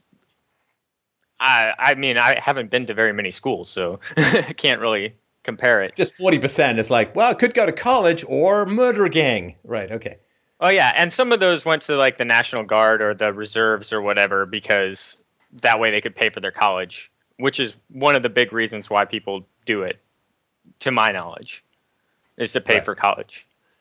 And so, and I was looking to travel and become independent from my parents was a big thing. I didn't have exactly the best childhood ever. So I wanted to get out of my small town. Don't skim over that part. This show is all about digging into the archaeology. So what happened in your childhood, Andrew? So my dad, he had, or he still has, major depressive disorder. He's been struggling with that basically his whole life. And my parents got divorced when I was around 10 years old. And with my mom, I went and lived with my mom. And sorry, I don't know if you were listening to the last bit. Yes, of the caller. Yeah. Does it like passing into the land of shadows and lies? Does that resonate with you at all, or was that more particular to Alex? That speaks to me a lot, actually, quite a bit. So, yeah, I wanted to get out of that situation. I wanted to go somewhere else, and for my entire life, everybody tells me, "Oh, it's moral, just, righteous to go serve in the military. It's serving your country. It's good for you. You're gonna." Sorry, who was saying that? People in my community in general, and the media, and things that I see around me. And what did your parents say? I think they agree with the theory that it's a upstanding career, like a good career for an upstanding citizen to be in the military and serve their country. Right. Okay. But you said you think. It's a little detail that did not escape me. I mean, yeah, I haven't really talked to my parents about this all that much. I mean, I live on the other. You did say you wanted to join the military at some point. You talked about that with your parents, I'd assume, right? Yeah. And yeah, when we discussed it, my mom had some concerns with my career choices, but once I decided on what I ended up doing, she was fairly happy about it. She just didn't want me going into a combat situation. Right. Okay. But I mean, you're too smart based upon what you're doing in the military. And we don't have to get into any of those details. But from what I know about what you're doing in the military, you'd kind of be wasted on the front lines, right? Yeah. Yeah. Yeah. Okay. All right. You ain't cannon fodder material, my friend. Okay. So your question is how to be a voluntarist in the military? I guess my question was: is there a way to be in the military and not be a bad person, basically? Because and I've come to the conclusion, and that's one of the reasons why I've decided that I'm taking steps to get out of the military now. That I can't do that in my personal situation, but I think that there's a place for or there's a requirement for security, I guess, for human beings. People need to feel secure and feel safe in their homes and stuff like that. And I'd go further than that. I mean, Andrew, what you're doing is a deterrence role, right? Yes. I mean, I'm not a military expert, but yeah, you're and I can't really deterrence. Discuss everything that I do. Don't discuss anything that you do. I can't discuss anything that I do. But but people, you are in a deterrence role. You are don't fuck with this role, right? Yeah.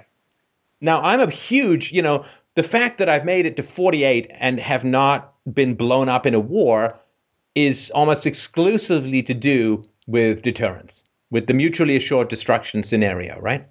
Yeah.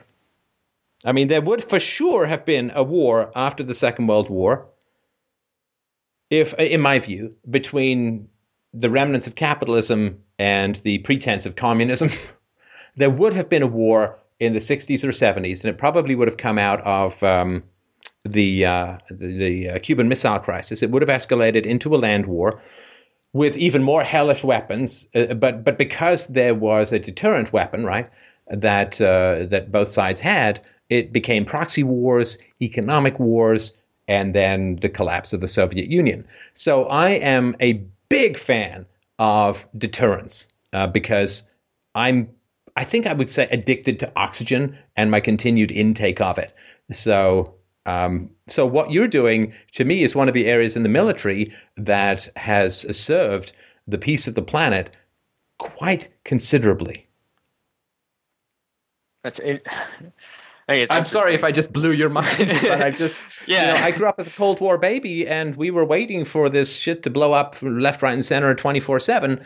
It never did, and I believe and I've talked about this in the show before, but thank you, thank you, and all of the guys, men and women who've been working on this deterrence stuff. Rather the weapons weren't there, but they are, and because they are, we've not had a third world war, which would definitely have been the end of Western civilization completely. I don't know if it would have necessarily been the end completely, but it would have definitely been very bad. Well, it would have occurred in Eastern Europe, and it definitely would have spread. And it would have been 20 years of technological advances, even beyond the horrors of the Second World War weapons. And I think it would have been, we wouldn't have been back to grass huts, but because the Second World War was only sustainable at its current level because of the draining of the various empires, right? And without those empires to drain, it would have been even more brutal in Europe. So, and it would have also just been like, why on earth have kids when we're just going to be fed into the endless gears of war? Why the hell would we want to even get out of bed? We just had 3 giant wars in 50 years or 60 years, and forget it. Like it would have been the end of any vitality. I'm not saying that Europe would have become completely depopulated, but it would have been, which came close enough as it would have been the end of any vitality or growth or enthusiasm or optimism in Europe. Yeah, I can agree with that. But my real problem with what I was doing in the military wasn't so much the deterrence or that role. It had more to do with the fact that I felt like I was stealing from people by doing my job, because I feel like, I was the repair parts petty officer on my ship. I ordered parts for my boat for my job, and it's just a ridiculous, like, the process and the expense and everything associated with it is just ridiculous. And I couldn't do that job because every single time I had to buy something, I felt like I was stealing from the American taxpayer. And I was stealing from the American taxpayer because we're holding a gun to their head. And okay, I know I get that, and I certainly understand the mechanics of that. And for those who are sort of new to the conversation, that's because the military is paid for through the initiation of force against domestic citizens through taking their money through force. But there's 2 kinds of government stuff. Look at me getting all technical. yeah. Government stuff pile A, government pile stuff other. One requires a blue form, the other requires a green and yellow and red form in triplicate. Now, push hard. But there is the stuff that is currently provided by government that would still be provided in the free market, right? And then there's stuff that's provided by the government that would never be provided in the free market, right? Yeah. Now, I believe that at least for some period of time during the transition or shortly thereafter to a free society, that your job would exist. And I've talked about this before, the role of deterrence in geographical defense in a free society. So your job would be funded voluntarily. Would it be more efficient? Yeah, it would be more efficient. I get all of that. But it's not in the same category as something else, right? To me, there's a difference between going and invading Iraq, which if people had to pay for, they never would have, as opposed to a big deterrence mechanism that does keep the peace to some degree in the world, which I think people would pay for. Yeah, I can agree with that. I think it's just, and it's a lot of things with my job, and it's a pretty terrible job just in general. I worked like 140 hours a week when I was in port, and then I would go to sea for months at a time, in which I would not see the sun for, extended periods. And it's pretty much a sausage fest on the waves, right? It is. There was no women on my submarine. Right. Well, there can't be, because if a woman Yeah. gets pregnant, she can't hang on to the baby because you can't breathe that recycled air and have a baby, right? Yeah, well, they're trying to implement that right now, but I don't understand how it's going to work. It's not going to work. Yeah. No, I mean, and for those who don't know, I'm sorry to be annoyingly technical, but for those who don't know, the way that the air is recycled on submarines allows for dudes to be fine, but a woman who's pregnant, the air quality would not be enough to sustain a healthy baby. At least it would be dangerous for the baby, so you can't have... Anyway, I know you get it, right? Yeah, So, I get it. I understand, because I worked on one for a long time, but right. yeah, we definitely one thing that I don't think people understand is that like our oxygen levels and stuff like that we sparingly provide oxygen to the boat. We have methods of producing it, but we don't do it very often because one method is noisy and the other method is very perishable. Like we'll run out of it quickly. So we pretty much always operate with like sustenance level oxygen. And you guys are Sherpas. I mean, you ever climb Everest, you'd be like, I don't know what the fuss is all about. It's better air up here. Yeah. Right. So yeah, not a lot of ladies and not a lot of sunlight and so on, right? Yeah. And it's something that in a free society I would pay for if there was military threat, because as I've talked about before, WMDs and deterrence is a very cheap way of ensuring security. So just because I don't want the government to do it doesn't mean I don't want the government at all. Like, I think that there will still be roads in a free society, at least until we get our own personal teleporting jetpacks or something. And so if you said, I'm building roads, I wouldn't be like, that's evil. Because, in a free society, there'd be roads too. And, I don't like the fact that government's doing that. Doesn't mean the activity itself is necessarily... the mechanism of funding it is immoral, but it's not like it would cease to exist as a function in a free society. Yeah. Yeah. And then on top of that, you add in just the people that you work with in my field, and closely with, especially closely, you, right? I mean, very closely, right? Yes. It's like I yelled at several people I sit in a room on the boat. It's a control room for the reactor. And there's three people standing watch, and then one officer in that room all the time. And I was talking to them, and I yelled. I got so mad because I had three grown men telling me how it's good to hit your kids. Ooh. And how it, and which is and where you are, that's like getting into a wrestling match at a cockpit, right? I mean, yeah, you're kind of up in each other's grills pretty significantly, right? Yeah, and what actually sparked the thing, and this is the other reason that I could not continue to do the job that I was doing, is that the reason that sparked this conversation is because I'm not very socially adept, and one of the operators that was sitting next to me asked me if my parents spanked me as a child because they thought that I didn't get spanked enough. Yeah. Right. They didn't beat the social awkwardness out of you. That's the problem. Right. Yeah. And in a way, I mean, in terms of getting along with people who were probably significantly beaten as children, they didn't beat you enough to get along with those people. So good for them, right? Yes. No. I mean, that's a interesting way to look at it. A lack of compatibility with those around you is not a sign of deficiency in all situations, right? Yeah, and I recognize that. I have to get out of that situation. I have gotten out of that specific situation. I'm still in the Navy. I'm I started going to therapy, and they took me off the boat. Is that a rule? Like, if you go to therapy, they got to take you off the boat? No, not necessarily, but just in my particular case, they decided that was the best option. It sounds like a reasonable course of action. Yeah. Not because there's something wrong with you, but because there's not that much, compared to other people wrong with you in that situation. Yeah, definitely. And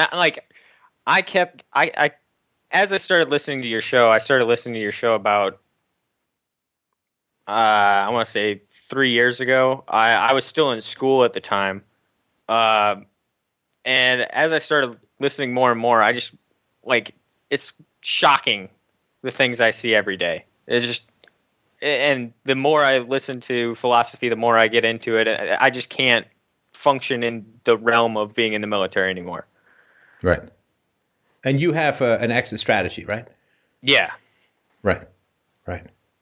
And I mean, you've received good education, and you've obviously had some pretty interesting experiences. Not that you've got to treasure all of them. So, yeah, I mean, there are people, even when I said I like some of what you're doing in the military. I like what you're doing in the military. I hear these little pops of the clatter of little libertarian heads exploding across the world as people listen to me saying this stuff, and I think that it is terribly cold, I think, to look at people in the military and people who are in uniform and just say, I don't know, tool of the oppressive class, I don't know what people say, that you guys are not human beings. You are human beings, right? And I don't agree, obviously, with my lofty enlightenment-y, I've had 20 years to study philosophy, nana boo boo, you guys haven't. I can say, well, this is the wrong way to ideally do it in a free society and so on. But you went in to this gig with honorable intentions, right? Yeah, definitely. You weren't I can't wait to become a foot soldier of the emperor, right? I mean, Give me Stormtrooper. I know that the emperor is really evil, but give me that white tin can suit and I'm going to shoot me some Ewoks, right? I mean, you were protect the homeland. It's an honorable profession. Everyone around you is saying it's a good thing to do. It's a secure thing to do. It's an honorable thing to do. 20 years and you get your pension and you can double dip. And was there anybody who was saying, dude, by the way, it's painful through the initiation of force, right? I mean, this wasn't even in your orbit, right? No, not even.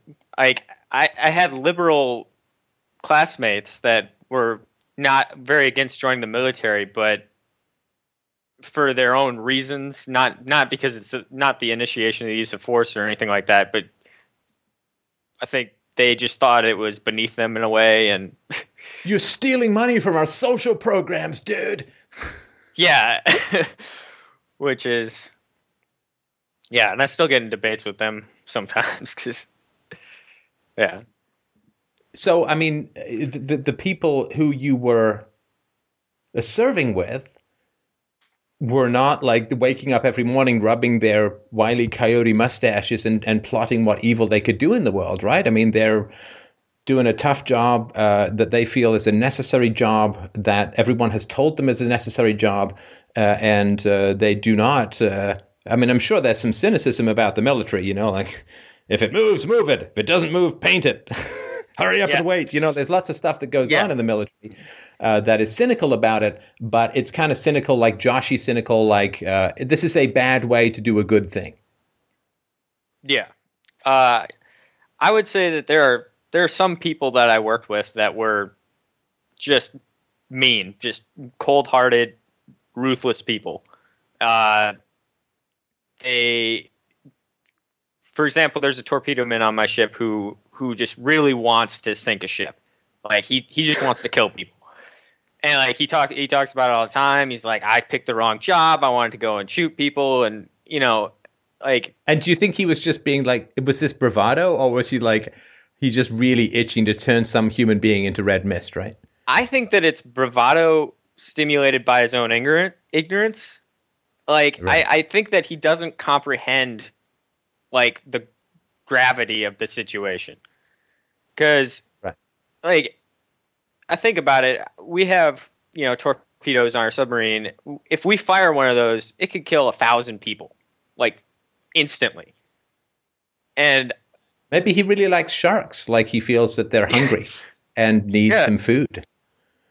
yeah, it's, and I think about that, and it's in my, it gets in my head, and I'm like, what am I doing? Like, I don't have any control over what this massive weapon that I'm driving around in does.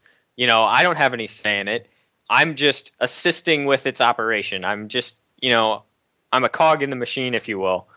And But when was the last? I mean, this guy's also, a little military history wouldn't hurt. I mean, when was the last time America sunk a big ship with a? I'm thinking, what, the Gulf of Tonkin? I mean, when the hell did they last use a torpedo? The Battle of Jutland? I mean, this is like forever. I want to say it was probably World War II the last time a U.S. submarine. Yeah, I don't think they even used them in Korea or Vietnam or anything like that. Not a lot of use for it in Operation Desert Storm. These torpedoes are kind of slow in the sand. Perhaps we could just use a bomb. Yeah, and I think that he got in to the military and then sort of gotten assigned, as they will put you where they need you, basically. Like, I don't Or maybe he's like, I really want to kill people. It's like, I think you'd be really good in your torpedoes because we don't really use those. So maybe that's what it should be. I don't know. What I do know is, like, I got to pick my job because I took what's called the Armed Services Vocational Aptitude Battery, or the ASVAB. It's a multiple choice test. And I scored in the 92nd percentile. And so they were basically like, here's the brochure, pick what you would like, Oh, Andrew, I feel terrible because when it comes to military calls, we have a cutoff at 93rd percentile. Gosh, I really feel bad about having to end this call. I'm just kidding. Go on. And so, yeah, for me, it was, I got to pick my job, and I picked a job where I knew I wasn't going to have to be going out and shooting anybody. And I picked a job where I was going to be able to travel a lot and, do what I wanted to do, get what I wanted out of it. And I know that a lot of people don't have that same opportunity. Wait a minute. I got to just back up for a second. When you say travel a lot, I mean, isn't it the same inside wherever you are? I found that out the hard way. Okay, because I'm going to say, this bulkhead looks totally different in the Atlantic than it did in the Pacific because the light is. Oh wait, we don't see any sunlight. Yeah, and I've been around the Pacific. I've been to Liberty ports in various places around the Pacific, and I live in. So it's definitely, I've seen a lot more than the Midwest of the United States now, which is pretty much all I had seen before. So your question was originally, is it possible to morally serve in the military, and what should a person do if they've already enlisted? Yeah. My goal, of course, is at least in the current situation, I think it's better to not enlist. And the reason not because I think that being an armed defender of a geographical region is innately immoral. It's not. I'm not a pacifist. I never have been, never will be. I fully believe in the right of self-defense. These are, big complicated issues, so I'm just touching on them very briefly here. So I don't believe that it's immoral to be an armed defender, and I'm glad that there are armed defenders in certain situations. But the problem is, of course, in the modern military is in the government military is, I think, as you pointed out, Andrew, you don't know where the hell you're going to be pointed and for what. Right. So in a private military force, there would be, massive constraints. There would be no empire, no imperialism, no let's go and have self-indulgent military fests to avenge the wrong country for some terrorist attack and so on. Right. So this kind of stuff wouldn't happen. There wouldn't be any of this nation building that is a complete cock up from beginning to end. Except for everyone who gets to make money from it and so on. So there wouldn't be all of this wallpaper the craters of bodies with money to make everyone rich who's in the vicinity. So in the current military, while I believe that being a soldier can be an honorable and necessary occupation, even in a free society, you don't have any real power or constraint over where you get pointed. And I think that to me is the real challenge at the moment. So can you morally serve in the military? I think it's tough. This is one of these things. If I'm saying yes, I'm sort of scouring through my head about how that works. The military is different from something like the IRS. Can you morally serve in the IRS? Ooh, that's really tough, because there'd be no such thing in a free society, though there would still be military defense in a free society. Even if it's just against space aliens, if the whole world is peaceful or whatever, right? As asteroids could come with, helmeted thugs. So I think it is very tough. There's things that you can do in the military that can help people. Obviously, you guys deliver medicine and education and so on. Rush Limbaugh's basic line, military's there to break things and to blow up things and kill people. Yeah, but there is also stuff that the military does that is more humanitarian in nature, and there could be some positive stuff that comes out of that. The funding issue is the funding issue. There's no particular way around that, other than to say that there are things that would be funded in a free society, and therefore it's not like you're doing the wrong occupation. It's just you're doing the wrong way of funding what could be the right occupation. If a person is already enlisted, if it's against one's conscience, then, and I think that the military has avenues for that, at least according to military men and women that I've talked to before, the military does have avenues around a crisis of conscience and what it is that you can do if you no longer agree with the ethics of your situation. So those are things to explore.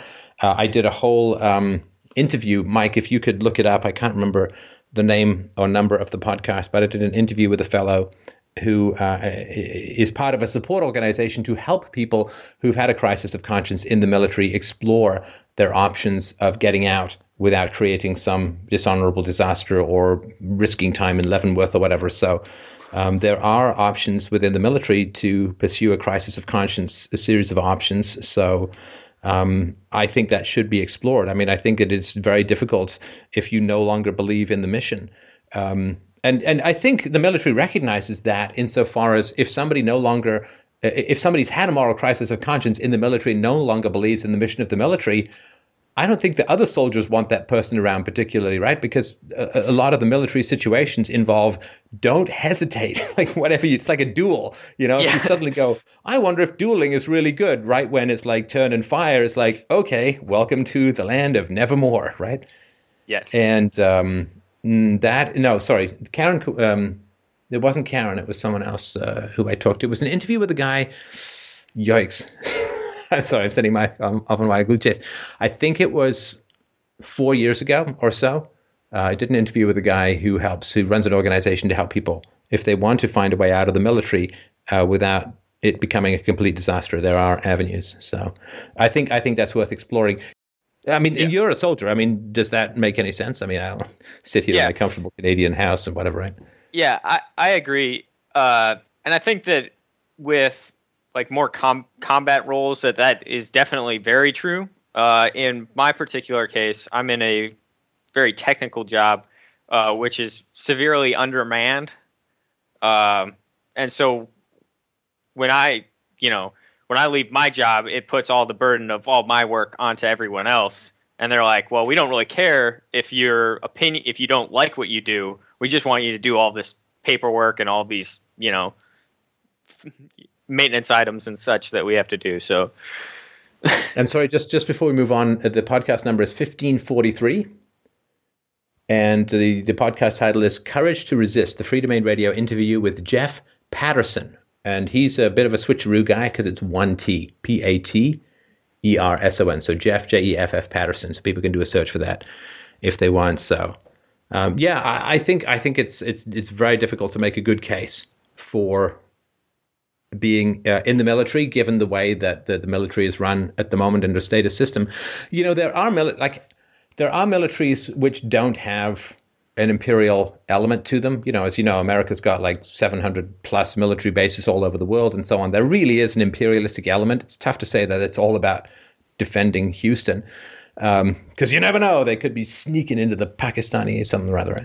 And I think that's tougher. I think there are other militaries where, and it's sort of like the question of being a cop. There are elements of a police activity that would be replicated in a free society. I mean, and there will be people in a free society who are unwilling or unable to defend themselves, who will want to outsource that job to other people. Arresting a guy for having some marijuana, obviously in a free society, I don't think that would even remotely happen. But if there was, if there's criminals about, or there are people who are raping and assaulting and thieving and so on, right? Then, yeah, I can certainly see how there would be in a free market people who would take that on. Would they need to be armed? Yeah, well, perhaps so. But again, you don't know where you're going to get pointed when you're in uniform. Yeah. Right. I think that, I think that that's probably like my single biggest issue is the simple fact that I do not have control over something that is so incredibly deadly. But I'm assisting in operating. Right. It's like, what happens if we end up going to war, but I decide that it's not the right war or whatever, I'm still just going to be sitting in my little box in the back of the boat, and I'm not even going to have the information to decide whether or not that the torpedo or the cruise missile that we launch is worth launching or not like that. And so, but I feel like I would still be more morally responsible if that were to hit the wrong person, because I provided, for that to happen, Right. Yeah. I mean, it would be on your conscience. And I believe in good and evil. I believe that humanity is not a big circle of kumbaya togetherness. And I believe that there are times where lethal force needs to be used in defense of the good. And so, yeah, I may be closer to your way of thinking or the military way of thinking than a lot of other people. So I accept and believe all of that. And so if you're going to take a life or be involved in the taking of life, then you need to be really sure that it's in accordance with your moral values, because that is an unrecoverable line that you cross, right? And yeah. I think if you take a life that is going to harm someone else, then you're probably considered, it's a regrettable but honorable thing to do. I mean, nobody, of course, wants to take life, but if that's the situation, then that's what you do. And I think that's the right thing to do, to defend the good, right? It's the old thing. There's some mass murderer in the mall, shoot him, shoot him. Because, I certainly know, I try to, if my family was in that mall and there was some shooter there, fucking kill him, and kill him twice, kill him 3 times, shoot a chandelier to fall on his head, do whatever you got to do to stop him from killing people. That crazy guy who went on that island, was it in Norway, and went and shot up all those kids, like triple digits. God, I mean, shoot that guy. I mean, so I think that the taking of life is such a line to be crossed. It is you can't. I mean, it's not like unrecoverable. Like you'll always be unhappy, because if you've done the right thing, you've done the right thing. But it is such a giant moral decision that we want it to be as restrained as humanly possible. And right now, I don't think it is in the U.S. military or in many of the militaries around the world. Yes, I agree.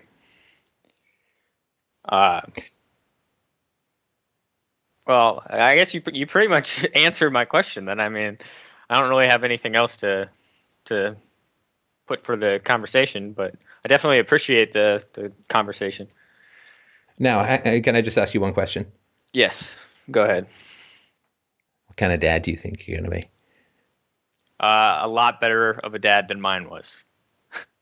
Go on. I don't mean about you. Like, you don't have to go on about your well, dad, but what are you going to do as a dad?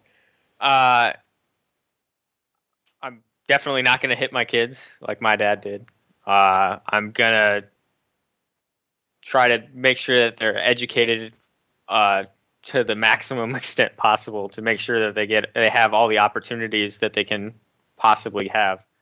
Definitely going to tell them about my time in the military and how it was a pretty big mistake, and discourage them from doing that. I won't force them to do anything, but I think that if with honesty, like you were talking about with your last caller, being honest with your kids, and they'll learn and they'll do the right thing on their own.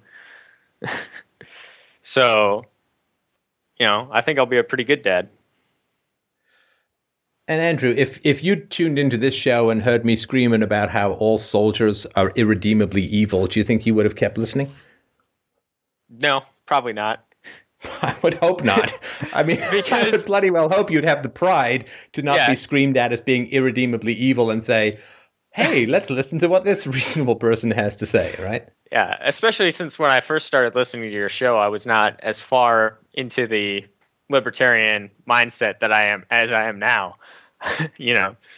Right. So. And this is this demonization. Look, I have my temper, I think, like everyone, and I can go too far sometimes in my condemnation, and I'm working on it with massive amounts of medication that unfortunately or fortunately has to be injected straight into my left testicle. So it's a mixed bag, let's just say, at least after the first injection.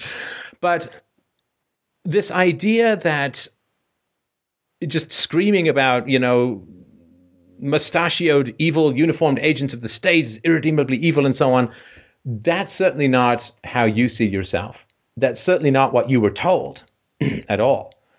And if there's just that screaming that goes on about cops, about prison guards, about soldiers and so on, you're not going to listen. And you shouldn't listen to somebody who's just screaming that you're evil. I mean, I sure as hell wouldn't, right? Just not going to do it. I mean, I got too much self-respect and pride to just listen to that. But by engaging in conversations with cops and soldiers and, prison guards, when I was in the States once, I met up with two listeners who were prison guards. They were married, they were prison guards, and we had some incredible conversations. And, if I just, you're agents of the state, you're kidnappers and so on, and what the hell? And they were going to be parents soon. And so we talked about parenting, and, they did talk about how uneasy they felt in the situation and the system. They also did, like a lot of people who are in the state apparatus do, is they say, look, we have concerns about if we leave, who's going to replace us? We treat the prisoners well, we keep fights to a minimum, we never abuse the prisoner. Like, what if some psycho sadist comes in after we leave? And that is not insignificant. These people had a relationship with the prisoners in the penal system, and the idea that they would just go and wander off, and who knows who's going to replace them, that's significant. Same thing with public school teachers. You're agents of propaganda, Satan's armpit sweat and all. What are they going to, and they say, well, look, if I leave, then they're going to get some other teacher who's not even going to be able to give these kids any exposure to better ideas and going to propagandize them like crazy. And I care about these kids. And it's not easy. It's easy to demonize people and to just draw this line down the middle of the human heart and say, well, we're all glowing angels of light on this side, and on the other side, they're just, satanic knee scrubbers of devilry. But all that means is that you don't get a chance to influence people. I'm glad that you called in. I'm glad that you listened to this show. I am really sorry. I'm really sorry that you live in a culture where a lot of what we talk about in this show, Andrew, is kept hidden from you. Not that this should be drilled into your head like some sort of automaton, but even the exposure to these kinds of ideas, it's hard to get a hold of. And, people, whenever I do stuff about cops, like everyone and their dog, screams pro cop, and it's like, if you really, libertarians have a tough relationship with people in authority. Let's just say, not all, but some. Am I, I could be on the right side of that. Yeah. But the reality is that if you want there to not be cops, if you want there to not be soldiers, at least in their current incarnation, you really need to convince soldiers and cops and prison guards to be peaceful parents. That's why I asked you about what kind of father you think you're going to be. Because I can virtually guarantee you, and, tell me if I'm wrong, Andrew, but a lot of the people who were in the military, if not most, they had pretty rough childhoods, right? Oh, yeah. Yes. I actually don't know a single person that didn't have childhood issues of some, to some level or another. And like I said, like there was three people, three grown men telling me how, it's good to hit your child. Right. And your problem was you weren't hit enough as a kid, and therefore you don't fit in. It's kind of true. Yeah. Right. And so if you want there to not be cops, then you need to engage with people who are cops, or who can influence people who are cops, or anyone for that matter. And you cut off the supply. You cut off the supply of traumatized people, and you reduce the power of institutionalized oligarchical hierarchies. That's what you do. I mean, it's not going to fit on a bumper sticker, but that's okay, right?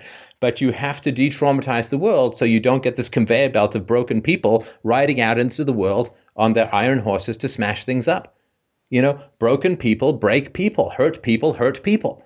And the fewer people we have coming off the conveyor belt of modern parenting with traumas and rage and suppression and aggression and enlarged fight or flight amygdala responses and shrunken neofrontal cortexes for impulse control, the more broken people we have coming out of the machinery of parenting, the more broken the world is going to remain.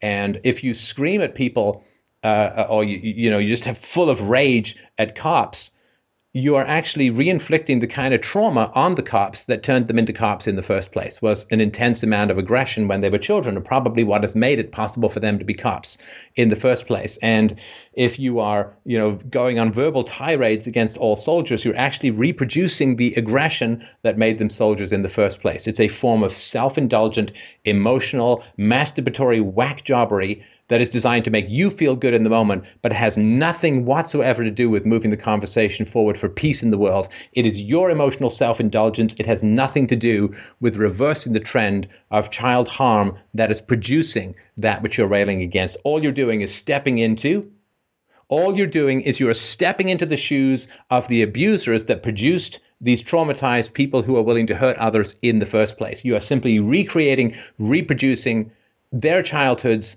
as an adult, and that is going to do nothing to make them better parents in the long run. It's going to harden their defenses. It's going to make them turn against you, and then they will never listen to the message about how to be a better parent. And they don't have to be 100% better parent, man. I'd settle for 10% some days.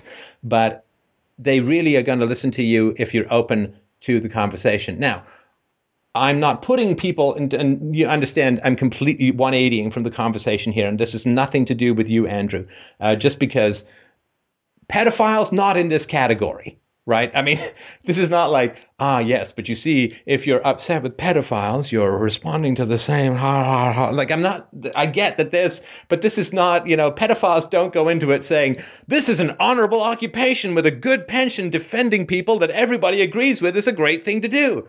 I mean, that's not where pedophiles are coming from. So this is nothing. I don't want this to get anywhere close to your conception of yourself or your history, Andrew, but yeah, I mean, people who are beating up children, people who are raping children, people who are traumatizing children and so on. There are a few people, I would say, who have had no access to any better information and are hitting their kids because they come from a tiny town. They've had no access or very limited access to other. But there's very, very few people have never had access to better methods of parenting, and never, because there just aren't parenting books out there, at least outside of fundamentalist religious texts, that advocate beating your kids or hitting your kids significantly. So there's a lot better information out there.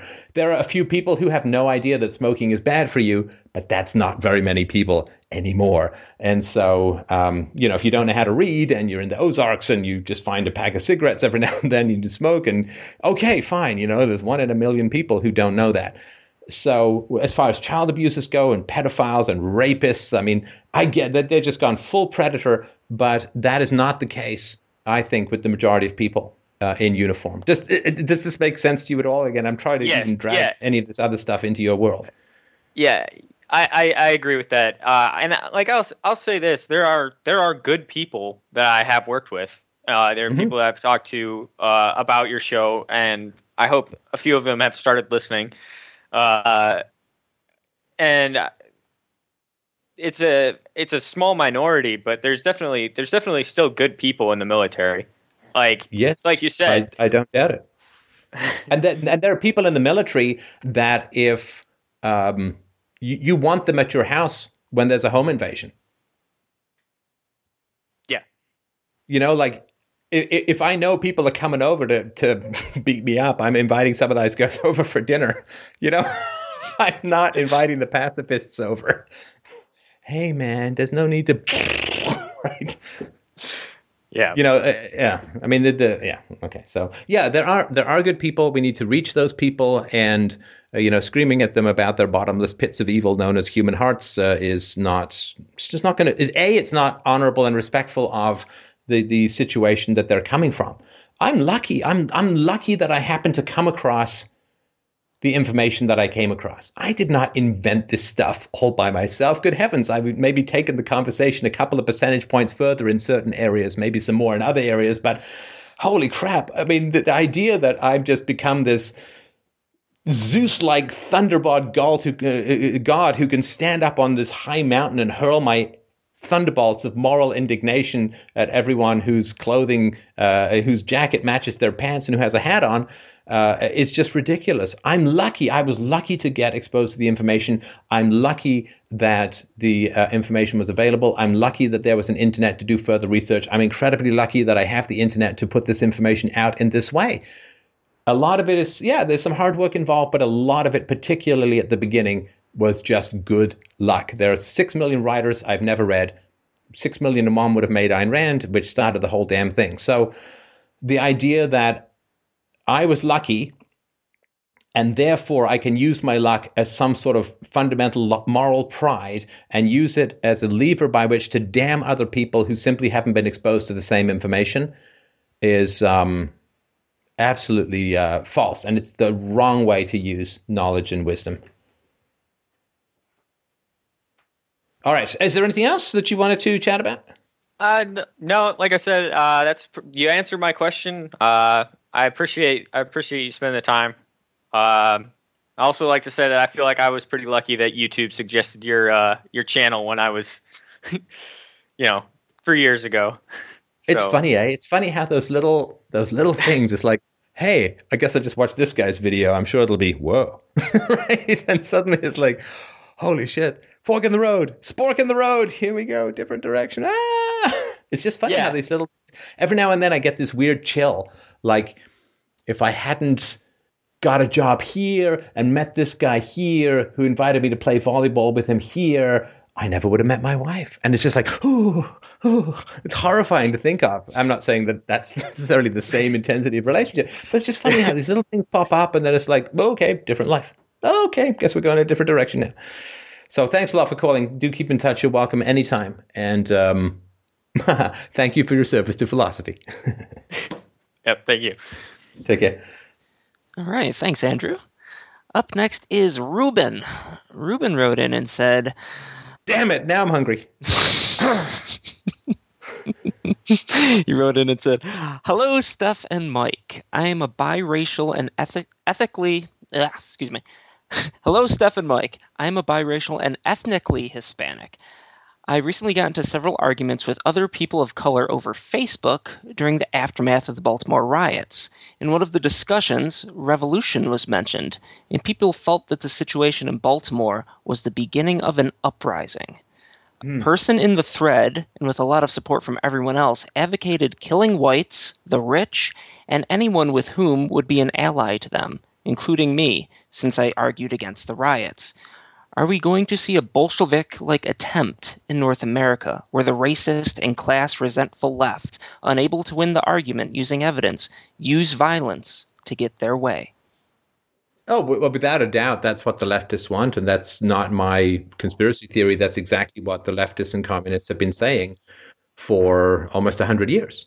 The idea was to use minorities within North America as foot soldiers in the attack upon the remnants of the free market. That has been, we've got the truth about the race war, which people can look at YouTube/Free Domain Radio or FDRpodcast.com.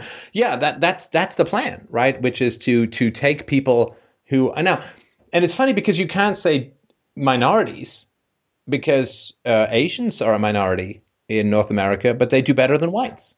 You can't say blacks because West African blacks have a higher per capita income than whites in North American society. So it becomes really difficult to narrow it down to any particular group. Every ethnicity you come up with has vast numbers of them who are very successful in North America. And it's not like every single white person is successful in North America. So it becomes really hard. But basically, where there's a bunch of people who aren't doing well, racism, no matter what, right? And that's just a very sad non-answer. But it doesn't have anything to do with helping disadvantaged people. It just has stuff to do with stoking resentments and using those people as foot soldiers against a system that you want to displace. Yeah, I agree. Can you hear me, Steph? Yeah, go ahead. Okay. Ironically, actually, the guy that originally put the post up, he's from Venezuela, and he visited Venezuela recently. He went on vacation there, and he was talking about all the issues, the economic issues that are going on there, and all the shortage of like basic supplies, basic consumer supplies like toilet paper. They don't even have that. It runs out. It's just the rations. Actually, you put up a podcast recently about this. You spoke about Nazism and socialism, and it's ironic that he condemns socialism in Venezuela, but supports the left here in the United States, and he even works for like a union in California, and boasted about arm twisting in some sort of government capital town there, in a government building, and like negotiating and doing whatever what unions do best, which is corner labor prices for their benefit, and anyone else that's trying to come up. It's ironic, really. Any unskilled worker that wants to, try to come up and compete in the labor market has to deal with the effects of unions. And this guy advocates on one side for raising minimum wage and fight the oppression, fight the system, but the things that he does and supports on the other side are what cause the disparities of the poor, of the unskilled workers, which a lot of them are blacks, are black males, and it just, these people don't want to have that conversation. You speak to them about the economics of it and try to get them over to the truth, and it's immediately about, well, no, rebellion, revolution. It's the riots and destroying some small businesses. It's justified because of the oppression, and you capitalists are gonna get yours. So that's what I deal with on a daily basis on Facebook. Would you like to stop dealing with that on a daily basis on Facebook? Because I can't see how that would be any fun. I mean, not that I deal with it directly, as in I choose my battles wisely, but wait, no, hang on. How have those battles been going, Ruben? Any luck turning people towards the light, my brother? I've got to try. I feel like I've got. No, wait. Because you're saying, well, these people, they're not responding to evidence. They're not listening to good arguments. They're not responding to reason, right? Right. Are you responding to evidence that they don't respond to reason? Here's this thing, Steph, before I answer your question. In high school, I remember the socialist revolution in Venezuela happened, I think it started in 1998. And in high school, back in the early 2000s, I was like, yeah, socialist. I'm a Chavista. I'm all for the Bolivian revolution. blah blah blah, this and that, and I believed in it so much. Che was my hero, Fidel Castro was my hero, and I believed in it so much. It's like, man, this is the truth, this is the way. So much so that I'm willing to challenge my own beliefs, and I know that the result will be that I'm right. And I go and do that for, little by little. A few years go by. I study economics in school. I read stuff on my own, and lo and behold, now I'm a volunteerist, anarcho-capitalist. So Excellent. yeah, so Yeah, but no, hang on. so I'm thinking No, that go ahead. I could do that to somebody else. Okay, let's go back a little bit. So let me ask you something. So when you were, into Che and Castro and all these kinds of things, did you get laid for that stuff? Did I get laid? No, no, I didn't get laid. I mean, I had a lot of friends. Were there no women around in these environments? I went to a very small high school, and no one cared. No one cared what I was talking about in that particular. Oh, okay. Because it's been my experience that chicks put out for socialism. Oh, that it's sexy, right? To be like. Well, I mean, yeah. I mean, chicks dig the rebels, and communist chicks are very easy. I don't know if they're just socializing their means of production or whatever, but whereas conservative women, conservative chicks, if you want to put it that way, they don't put out very easily, right? No, they don't. Unfortunately, I mean, no. Fortunately, R versus K reproductive strategy, and chicks put out for socialism because they need the government to clean up their mistakes. They need the government to pay them. Like, I'm a single mom, I'm doing it all alone. No, you're not. No. You're not even close. You got Section 8 housing, you've got welfare, you got Obamacare, you got government schools, you got pre-K. You are not even close to doing it alone.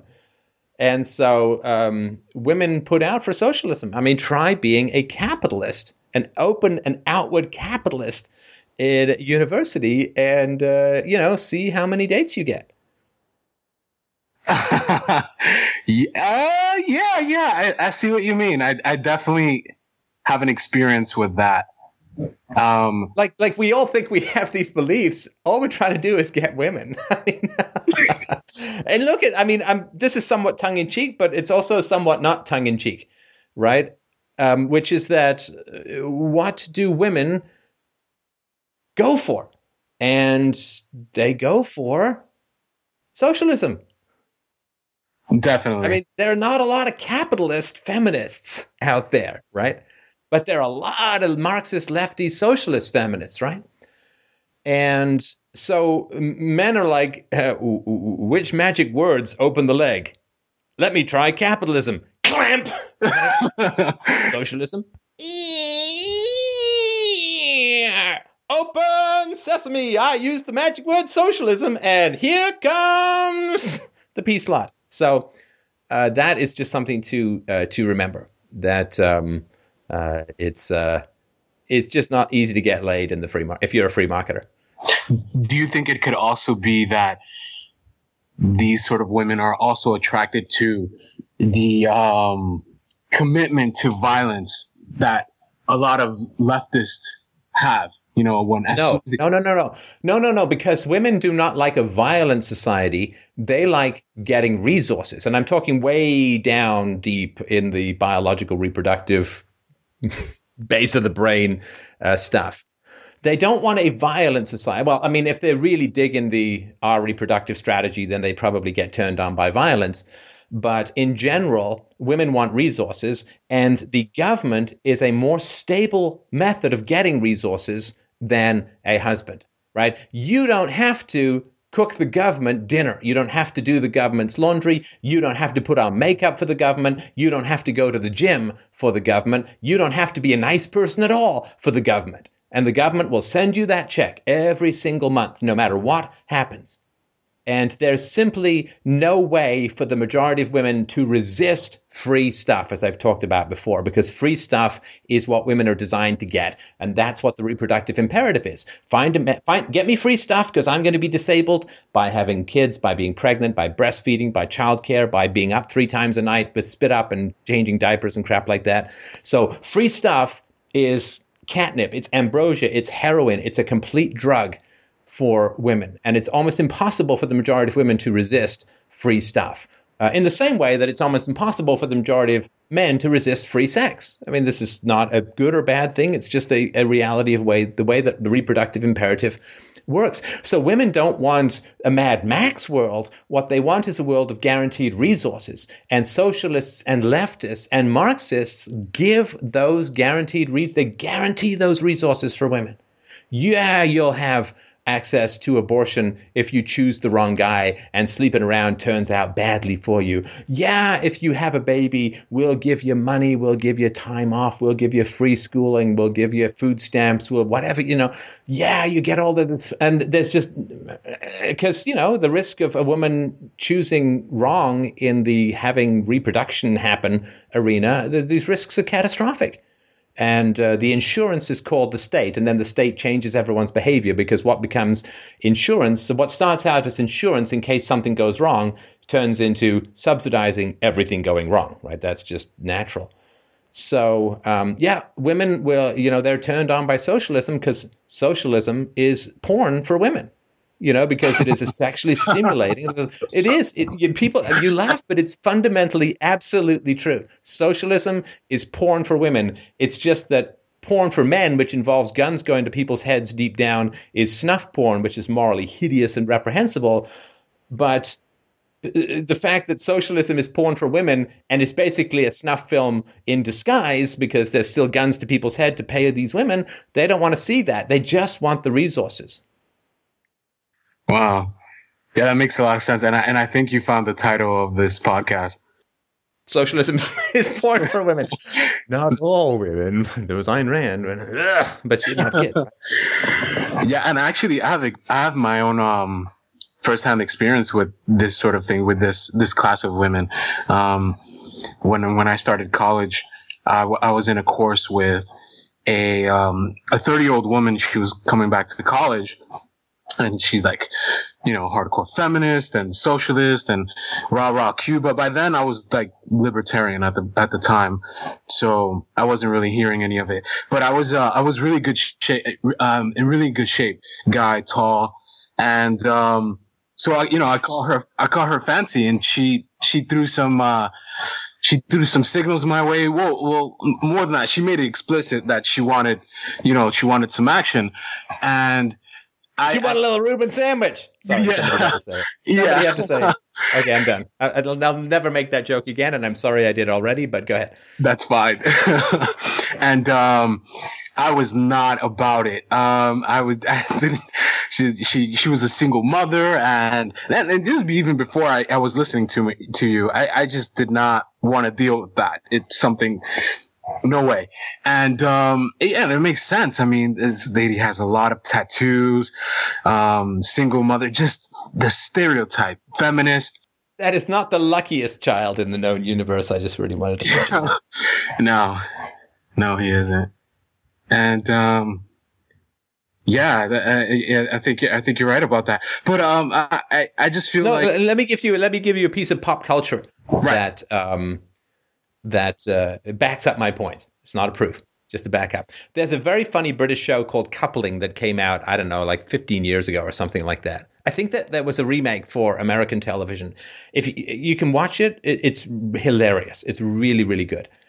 And in it, there's one guy who is a conservative. Are you American? I can't remember where you came from originally. I was born here in United States, yeah. Okay, but, so conservative, because I wasn't sure if you came from some other country where the conservative would be the same thing. But he was a Republican, he was a conservative, and of course he was portrayed as an idiot. Right. Because he's conservative, and you wouldn't want to actually engage in a realm of ideas. So you just have to make him an idiot. But apparently he had a giant cock. And the women were like, I don't want to sleep with him because he's a Republican, but he does have a giant cock. So I'm torn. Actually, that probably is not the right phrase, although maybe it is. But it's like, I really want to have sex with him because he's got a giant cock, but he's a conservative too. Oh, what should I do? What should I do? And so this just shows you, I mean, if he was a liberal, they'd be all over him, right? But it's like, how big a dick do you have to be? How big a cock do you have to overcome being a right-winger?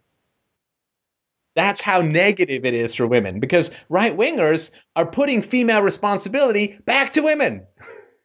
No, you don't get to backstop your shitty mating decisions with guns to everyone's head and fiat currency and the death of the environment and the death of the economy, the unemployment of millions. No, you got your body, your choice, not your body, government gun. Your body, your choice. Yes, you own your hoochie hooch and you own your eggs. And if you get pregnant with the wrong guy, you gotta live with it, because you're a big person now. You get adult pennies and you get adult responsibilities.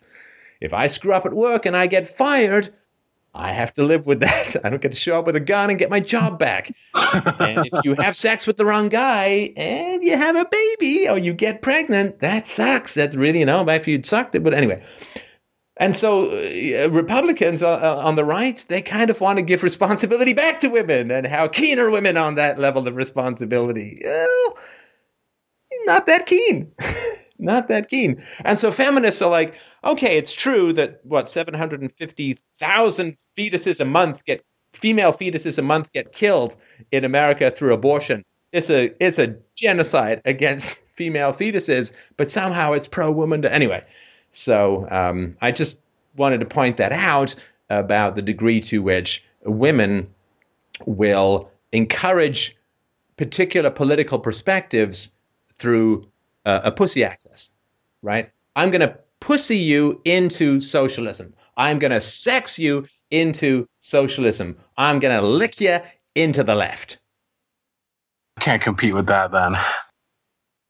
There's no way. Well, I don't know how any intellectual philosophy can, I have reason and argument on my side, but over there is a giant herd of socialist pussies. Everyone goes over to the socialist pussies and rides them into the giant crater known as the former smoking asteroid of Western civilization. Yeah, it reminds me of a Joe Rogan stand-up. He made it back in 2006 where he's describing getting on one of these jets with the Air Force, one of these like sick jets that goes like 3 Mach or something, whatever, super crazy speed. And he's like, man, when he got off, he's like, man, how can anything go that fast? It's ridiculous. Like, that's so intense, so intense. And then he goes, but nothing goes, it doesn't even come close to pussy. Like pussy is way better than any of that. And he's like, dick has nowhere near that pull, that kind of pull. Yep. No, listen, I mean, there's no gravity well, black holes included, like vagina preferences. I mean, most men, they can't even, like, there's no crampons to get down that ice wall that leads to vagina. Vagina preferences. Whatever women prefer, men will say in order to eggs, right? I mean, there's a biological imperative. You can't really fight it. And this is why, again, if you want to know where the world is heading, just look at what women put out for, and that's the destiny of the world, which is why we talk about female and male responsibilities and issues on this show, because I don't expect that mere intellectual arguments are going to win against biological imperatives. It's just not going to. Maybe if I turn into a giant pussy, then I'll somehow win the war of ideas. But other than that, we'll see. Okay, so let's get back to the Kill Whitey stuff, because that had my attention.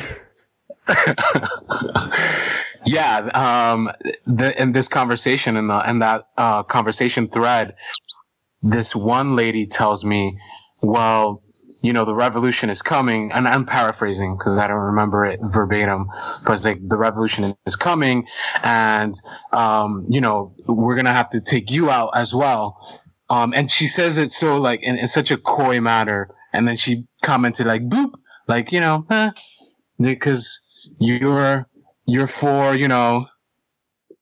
you're against what we're about, and so you need to be taken out, because it's that sort of like binary where if you're not with me, you're against me.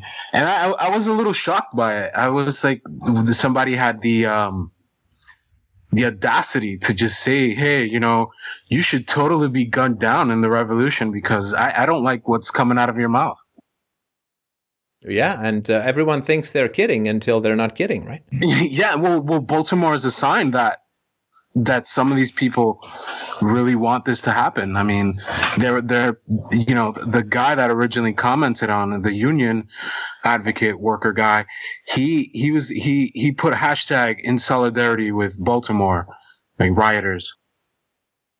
Yeah, I mean, I did a video on Freddie Gray about his childhood and so on. And, if some people were like, well, I had it tough when I was a kid. It's like, yes, but you didn't have debilitating, brain-destroying lead poisoning. Yeah. Sorry. That is physical stuff, If you get a brain tumor that eats away half your brain, willpower is not going to do you a lot of good. But anyway, that's but the one thing that is the case is that, and again, I'm not a big fan of the war on drugs. I'm speaking from a mainstream perspective. This guy was a drug dealer. He'd assaulted people. He'd been arrested like 20 times. And some of it was some pretty serious and dangerous stuff. And I'm trying to think of the last time whites rioted or Asians rioted when a white or Asian career criminal, got killed. Like Jeffrey Dahmer got killed in prison, under the protection of the state, supposed to. I mean, were whites rioting because he got killed in prison? I think whites were like, yay.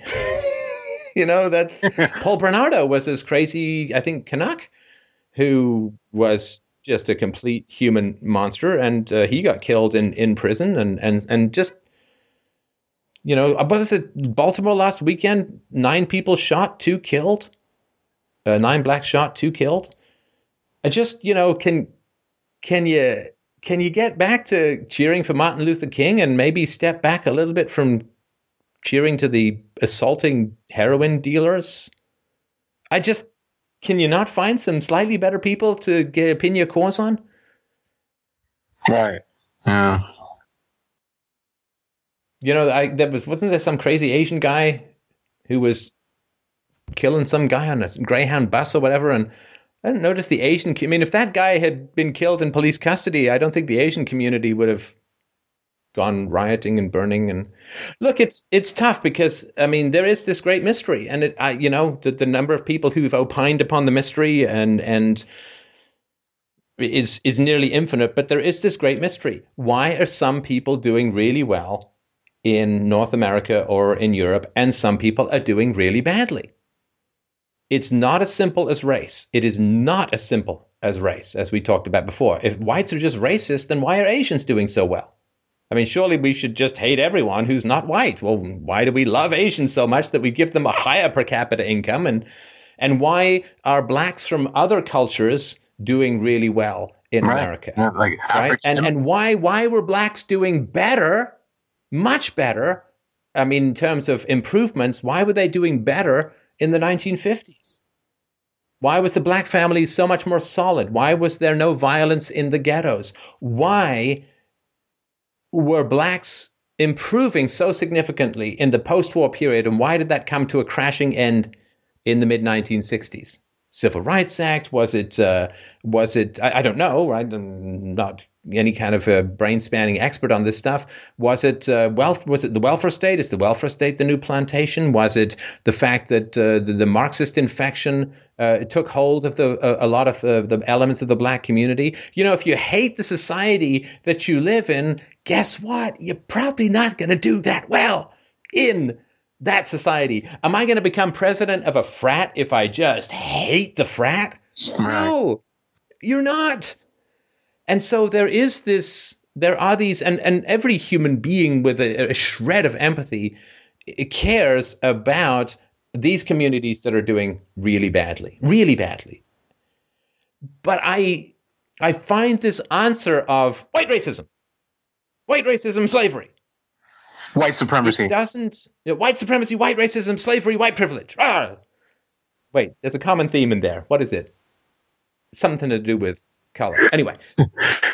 But this everybody wants to rush to this answer, and we have to deal with the discomfort of saying we don't know exactly what the answer is. And anyone who tells you it's slavery plus white racism is not correct. It's simply not correct. I'm not saying it's completely irrelevant. Is there white racism? Yeah, was slavery a negative thing? Yes, it was a negative thing. Absolutely. Horrifying thing. But anyone who tells you that the reason that Baltimore is doing badly, or the reason that Detroit is doing badly, particularly in the black communities, if they say it's white racism and slavery, they are selling you a line, and they're on the left most likely, or they're Marxist influenced, and it's really, I think it's really exploitive. It is incredibly exploitive of a community to say, the barriers that you face to live a decent life are insurmountable to you. It's institutional. It is systemic. It is structural. Yeah, all these esoteric terms, these like strange, abstract ways of explaining it. Explaining. Yeah, and it's like, but basically the message is impossible. Right. Impossible. Nobody says, well, so-and-so did it, so why, let's figure out how you can do it. But you're responsible for your life, for what's going to happen, and so on, right? They're saying to these people, it's impossible for you to do. More state funding. And Baltimore, since the 60s, has been run by Democrats. And they're run by the left, and their police chief is black, their mayor is black, 9 out of 15 of their city council members are black. So when they say white supremacy, and then here are your leaders, they're not. Well, and this is. I can't obviously speak for white people, and I can't speak for anyone but myself. But my sense is, Ruben, that there is a running out of patience with this narrative in society because of these very facts. I think there is a weariness with this narrative and a fundamental growing disbelief in this narrative for the reasons that you mentioned. There is this perspective that so much money has been poured into these communities. Baltimore got $1.5 billion in stimulus packages since the late 2000s, right? So over the past half decade or so, $1.5 billion has been poured into Baltimore alone just from the stimulus packages out of Obama. And apparently, this is the result. And it's what Ben Shapiro said about the fact that 3 of the 6 officers who've been charged with the death of Freddie Gray are black. It's like, hey, white racism is getting a lot more diverse now, isn't it? Right? And this is, things that there's a pendulum in human society, right? I mean, everyone thinks that things just topple over and they fall over, and occasionally they do. But most times, particularly with modern communication, there's just a kind of pendulum. And I think that we're kind of at the end of this pendulum of white guilt being this infinitely mineable resource. That, oh, you're upset and things aren't going well. Here's more money scooped out of the futures of our children for you to spend on things that never seem to get better. Like the welfare state is not something that people advocate now as some sort of big positive good. I think there's basically just this feeling that, well, dear God, if we cut the welfare state, there'll be riots, right? I mean, it's not like that's not a very ringing endorsement of the welfare state. I don't think that people believe in that stuff anymore fundamentally. And there's lots of propaganda about it. But I think that the idea, like President Obama said, well, we need to invest more in our local communities. It's like, God almighty, how much fucking money is this going to take? I mean, are you kidding me? How much money is this going to take? And I feel so much anger. I feel so much anger towards all of the people who use these people trapped to a large degree in these communities. And I'm sorry to say it. I know all this is free will and so on. But right now, people respond to incentives. And there is a huge amount of destruction in these communities, largely driven by bad government programs and racism against these communities. It's not racism against all blacks because lots of blacks do well, but in these particular communities saying you fail because you're black, or you fail and you fail because whites are racist. I'm really fucking tired of this trash talking of white people at all times. I mean, this is just, it's pathetic. And I think people are not fundamentally believing it anymore. We have to look somewhere else than white racism, slavery, and not enough government spending, because trillions of dollars have been poured down this gullet of these communities, and it's not doing any good. And I feel so much anger towards people who won't even give these black parents in these ghetto communities, or whether they're whites or blacks, doesn't really matter, won't even give them something as simple as a fucking school voucher. Jesus, dear God, can we at least give these parents the choice about where they send their children to? Well, no, because we need the unions of the public sector teachers to give us money so we can get elected. It's like, okay, then don't tell me you care about these communities. If you're not willing to grant these parents the right to send their children to a school of their own choosing, to the point where they have got to sit like beggars, hoping that some charter school in this waiting for Superman god-awful horror, that some charter school is going to pick their name out of a fucking lottery. I mean, do people not get how insane that has become? The people are so desperate. 40% of the school teachers in these cities don't even send their own kids to government schools, and that's on a government teacher salary. So we've got to beg to get their children out of these fucking gulags and send them to a decent and reasonable school of their own choosing. Anybody who's not promoting school choice, anybody who's not willing to sell these apartments to the people who live in them, for God's sakes, give them the apartments, give them the communities, let them own these things. Anything that is not owned is crap. Anything that is not owned is turned to crap. And everybody knows this.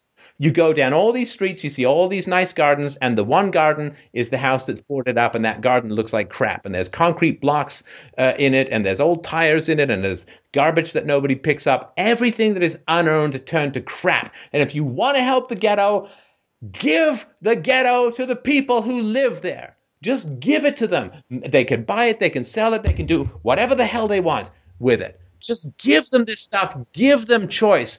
Give them choice.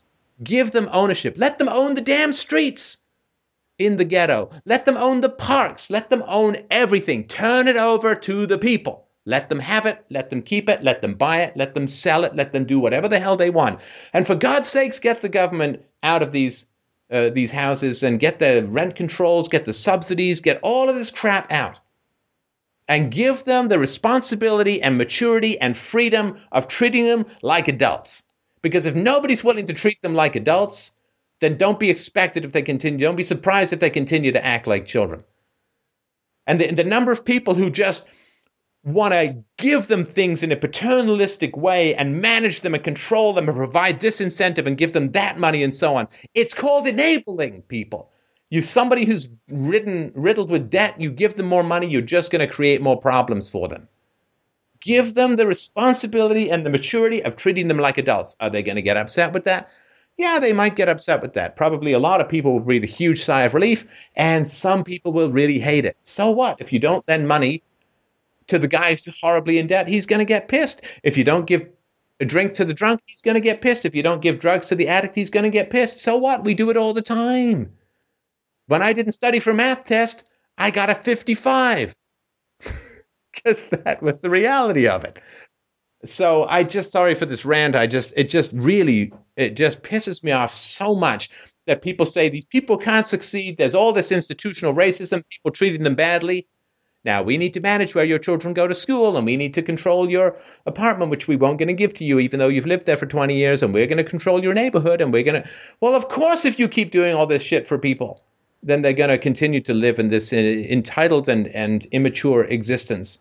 Just turn the ownership over to the people and give them all the choices you can, and then step back and, dear God, just let them be adults. And if they rail against it, so what? They still have to be adults, because the option of continuing the status quo has got to stop. I agree 1,000% with all of that, especially with the comment about public housing or subsidized housing. Just let them own it. And I noticed that I live in New York City, and there's a ton of like public housing buildings around, and they're always like in some sort of like disarray.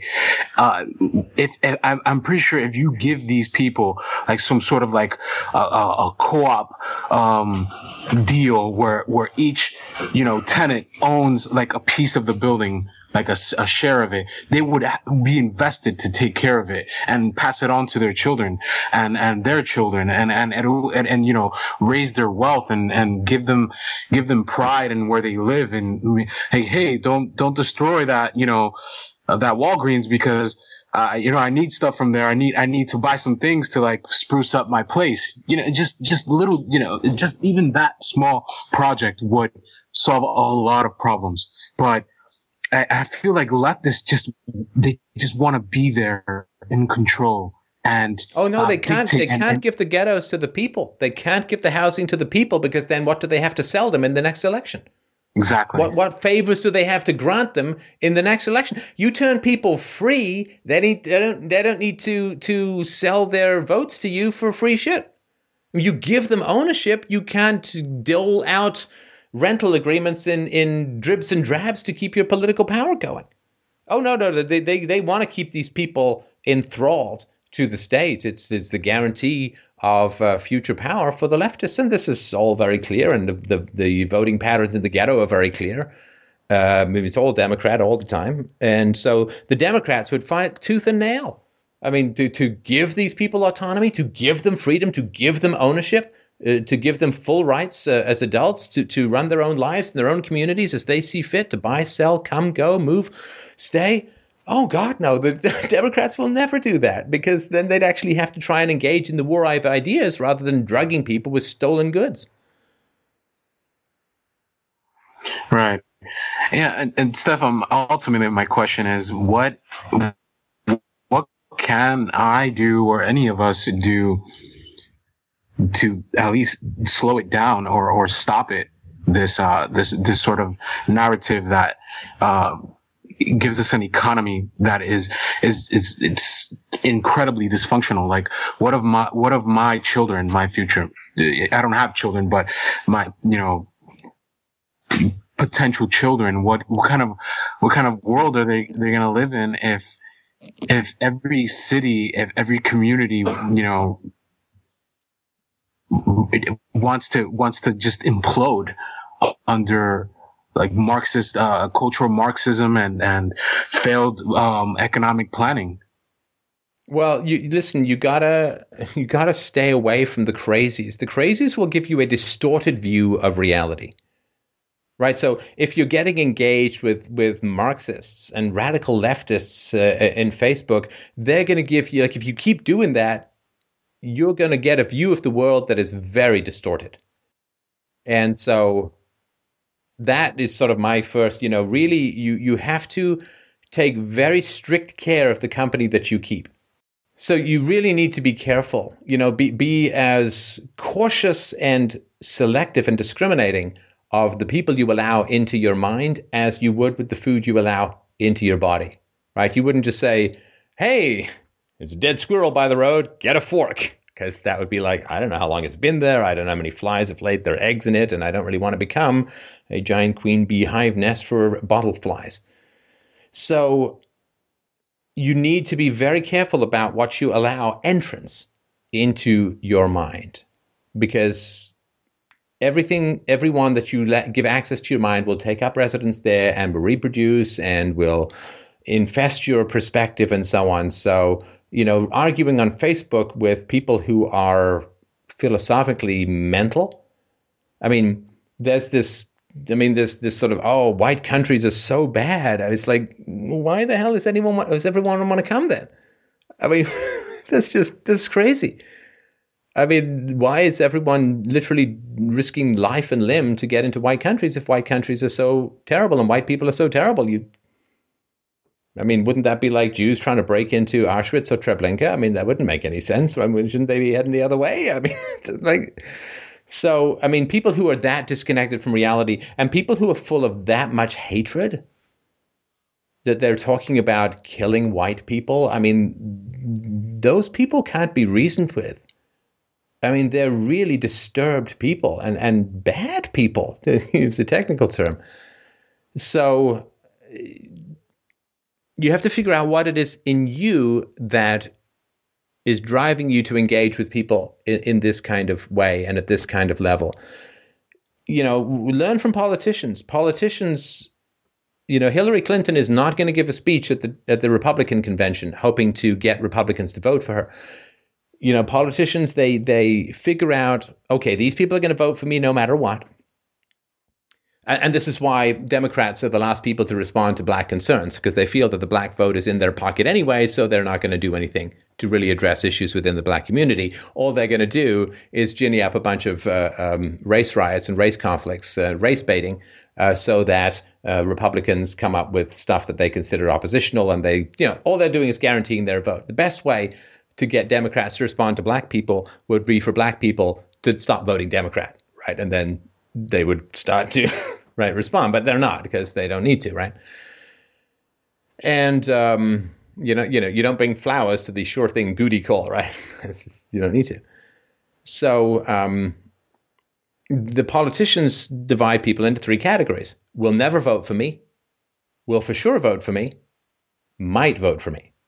And they focus their energies on the might vote for me, right? There's no point pouring their energies in people who are already going to vote for them. No point pouring their energies in people who will never vote for them. They pour their energies into people who might vote for them. Now, these people are never going to focus and follow a free society. This is all childhood trauma. This is nothing to do with reasoned position. This is all to do with very disturbed and very, very traumatized childhoods. Anybody who can say, I want to kill white people, is so disturbed that the idea of reaching them with reason, with evidence, is impossible. I mean, you're not going to do it. I mean, if you want to try reaching past the psychotic, violent aggression and try and find a way to touch the hurt and help them with the hurt and so on, you can give it a shot, but I wouldn't. I mean, that even if they really wanted help from a mental health professional, the odds of them overcoming all of that and developing empathy, and I mean, they're so tiny that even if they wanted to, and there was a dedicated professional who was trained and focused on helping that person, the odds of them getting better, I would imagine, are very low. As far as I understand, there's no cure for that kind of lack of empathy. So you are not a trained mental health professional, and these people are not even asking for help. So even if they wanted help and you were trained, the odds of helping them would be tiny. The odds of you helping them or me helping them, zero. Not a little bit, not a tiny bit, not one to zero. Absolutely zero. And I'm saying this to you because I think it's true, and because you need to focus your energies on the people who have minds to change. Right? People who agree with reason and evidence, have great chats with them and so on. People who are virulently opposed to reason and evidence, avoid them like the plague. The people who have minds to change, they're capable of thinking, they're capable of listening to reason, they ask intelligent questions. Doesn't matter if they disagree with you for months, as long as they're asking intelligent questions and willing to accept particular arguments. And you've heard this when I talk to people on this show, there's always this weird thing, like you establish, like, reasoning is a series of steps, right? If A, then B, if B, then C, and you establish something, you get to the next step, and then they act as if the first thing was never established. Well, these are people you can't have continual conversations with, because you can't ever, you're trying to build a house, you put one brick on top of the other, they knock the bottom brick out. And guess what? You can't build a house with that person, because that's all they're going to do. So look for people who've got curiosity, who've got originality, who are open to new evidence, who are willing to explore possibilities and so on, and who are not offended by original thought, or at least thought that is original to them. Those are the people that you want to focus on. My concern, Ruben, is that you are going to spend your time, energy on these people who aren't going to change. You're going to beat yourself up and bruise yourself and become like, it's going to become like a torture to have conversations with these people. It bothers me that that's impacting you emotionally, as I'm sure it is.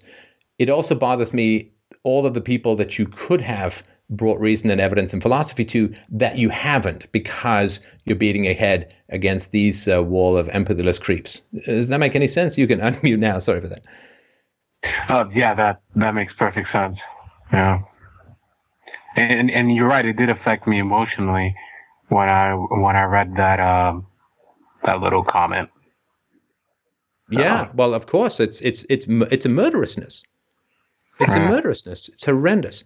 But of course, anti-white racism is given almost infinite play because it's considered to become from wounded injustice and so on. So anti-white racism is considered a form of self-defense, whereas any expression of white supremacy, of white preference or white nationalism or standing with other whites is just immediately it's white supremacy and evil and so on, right? So even if it's not against any other race.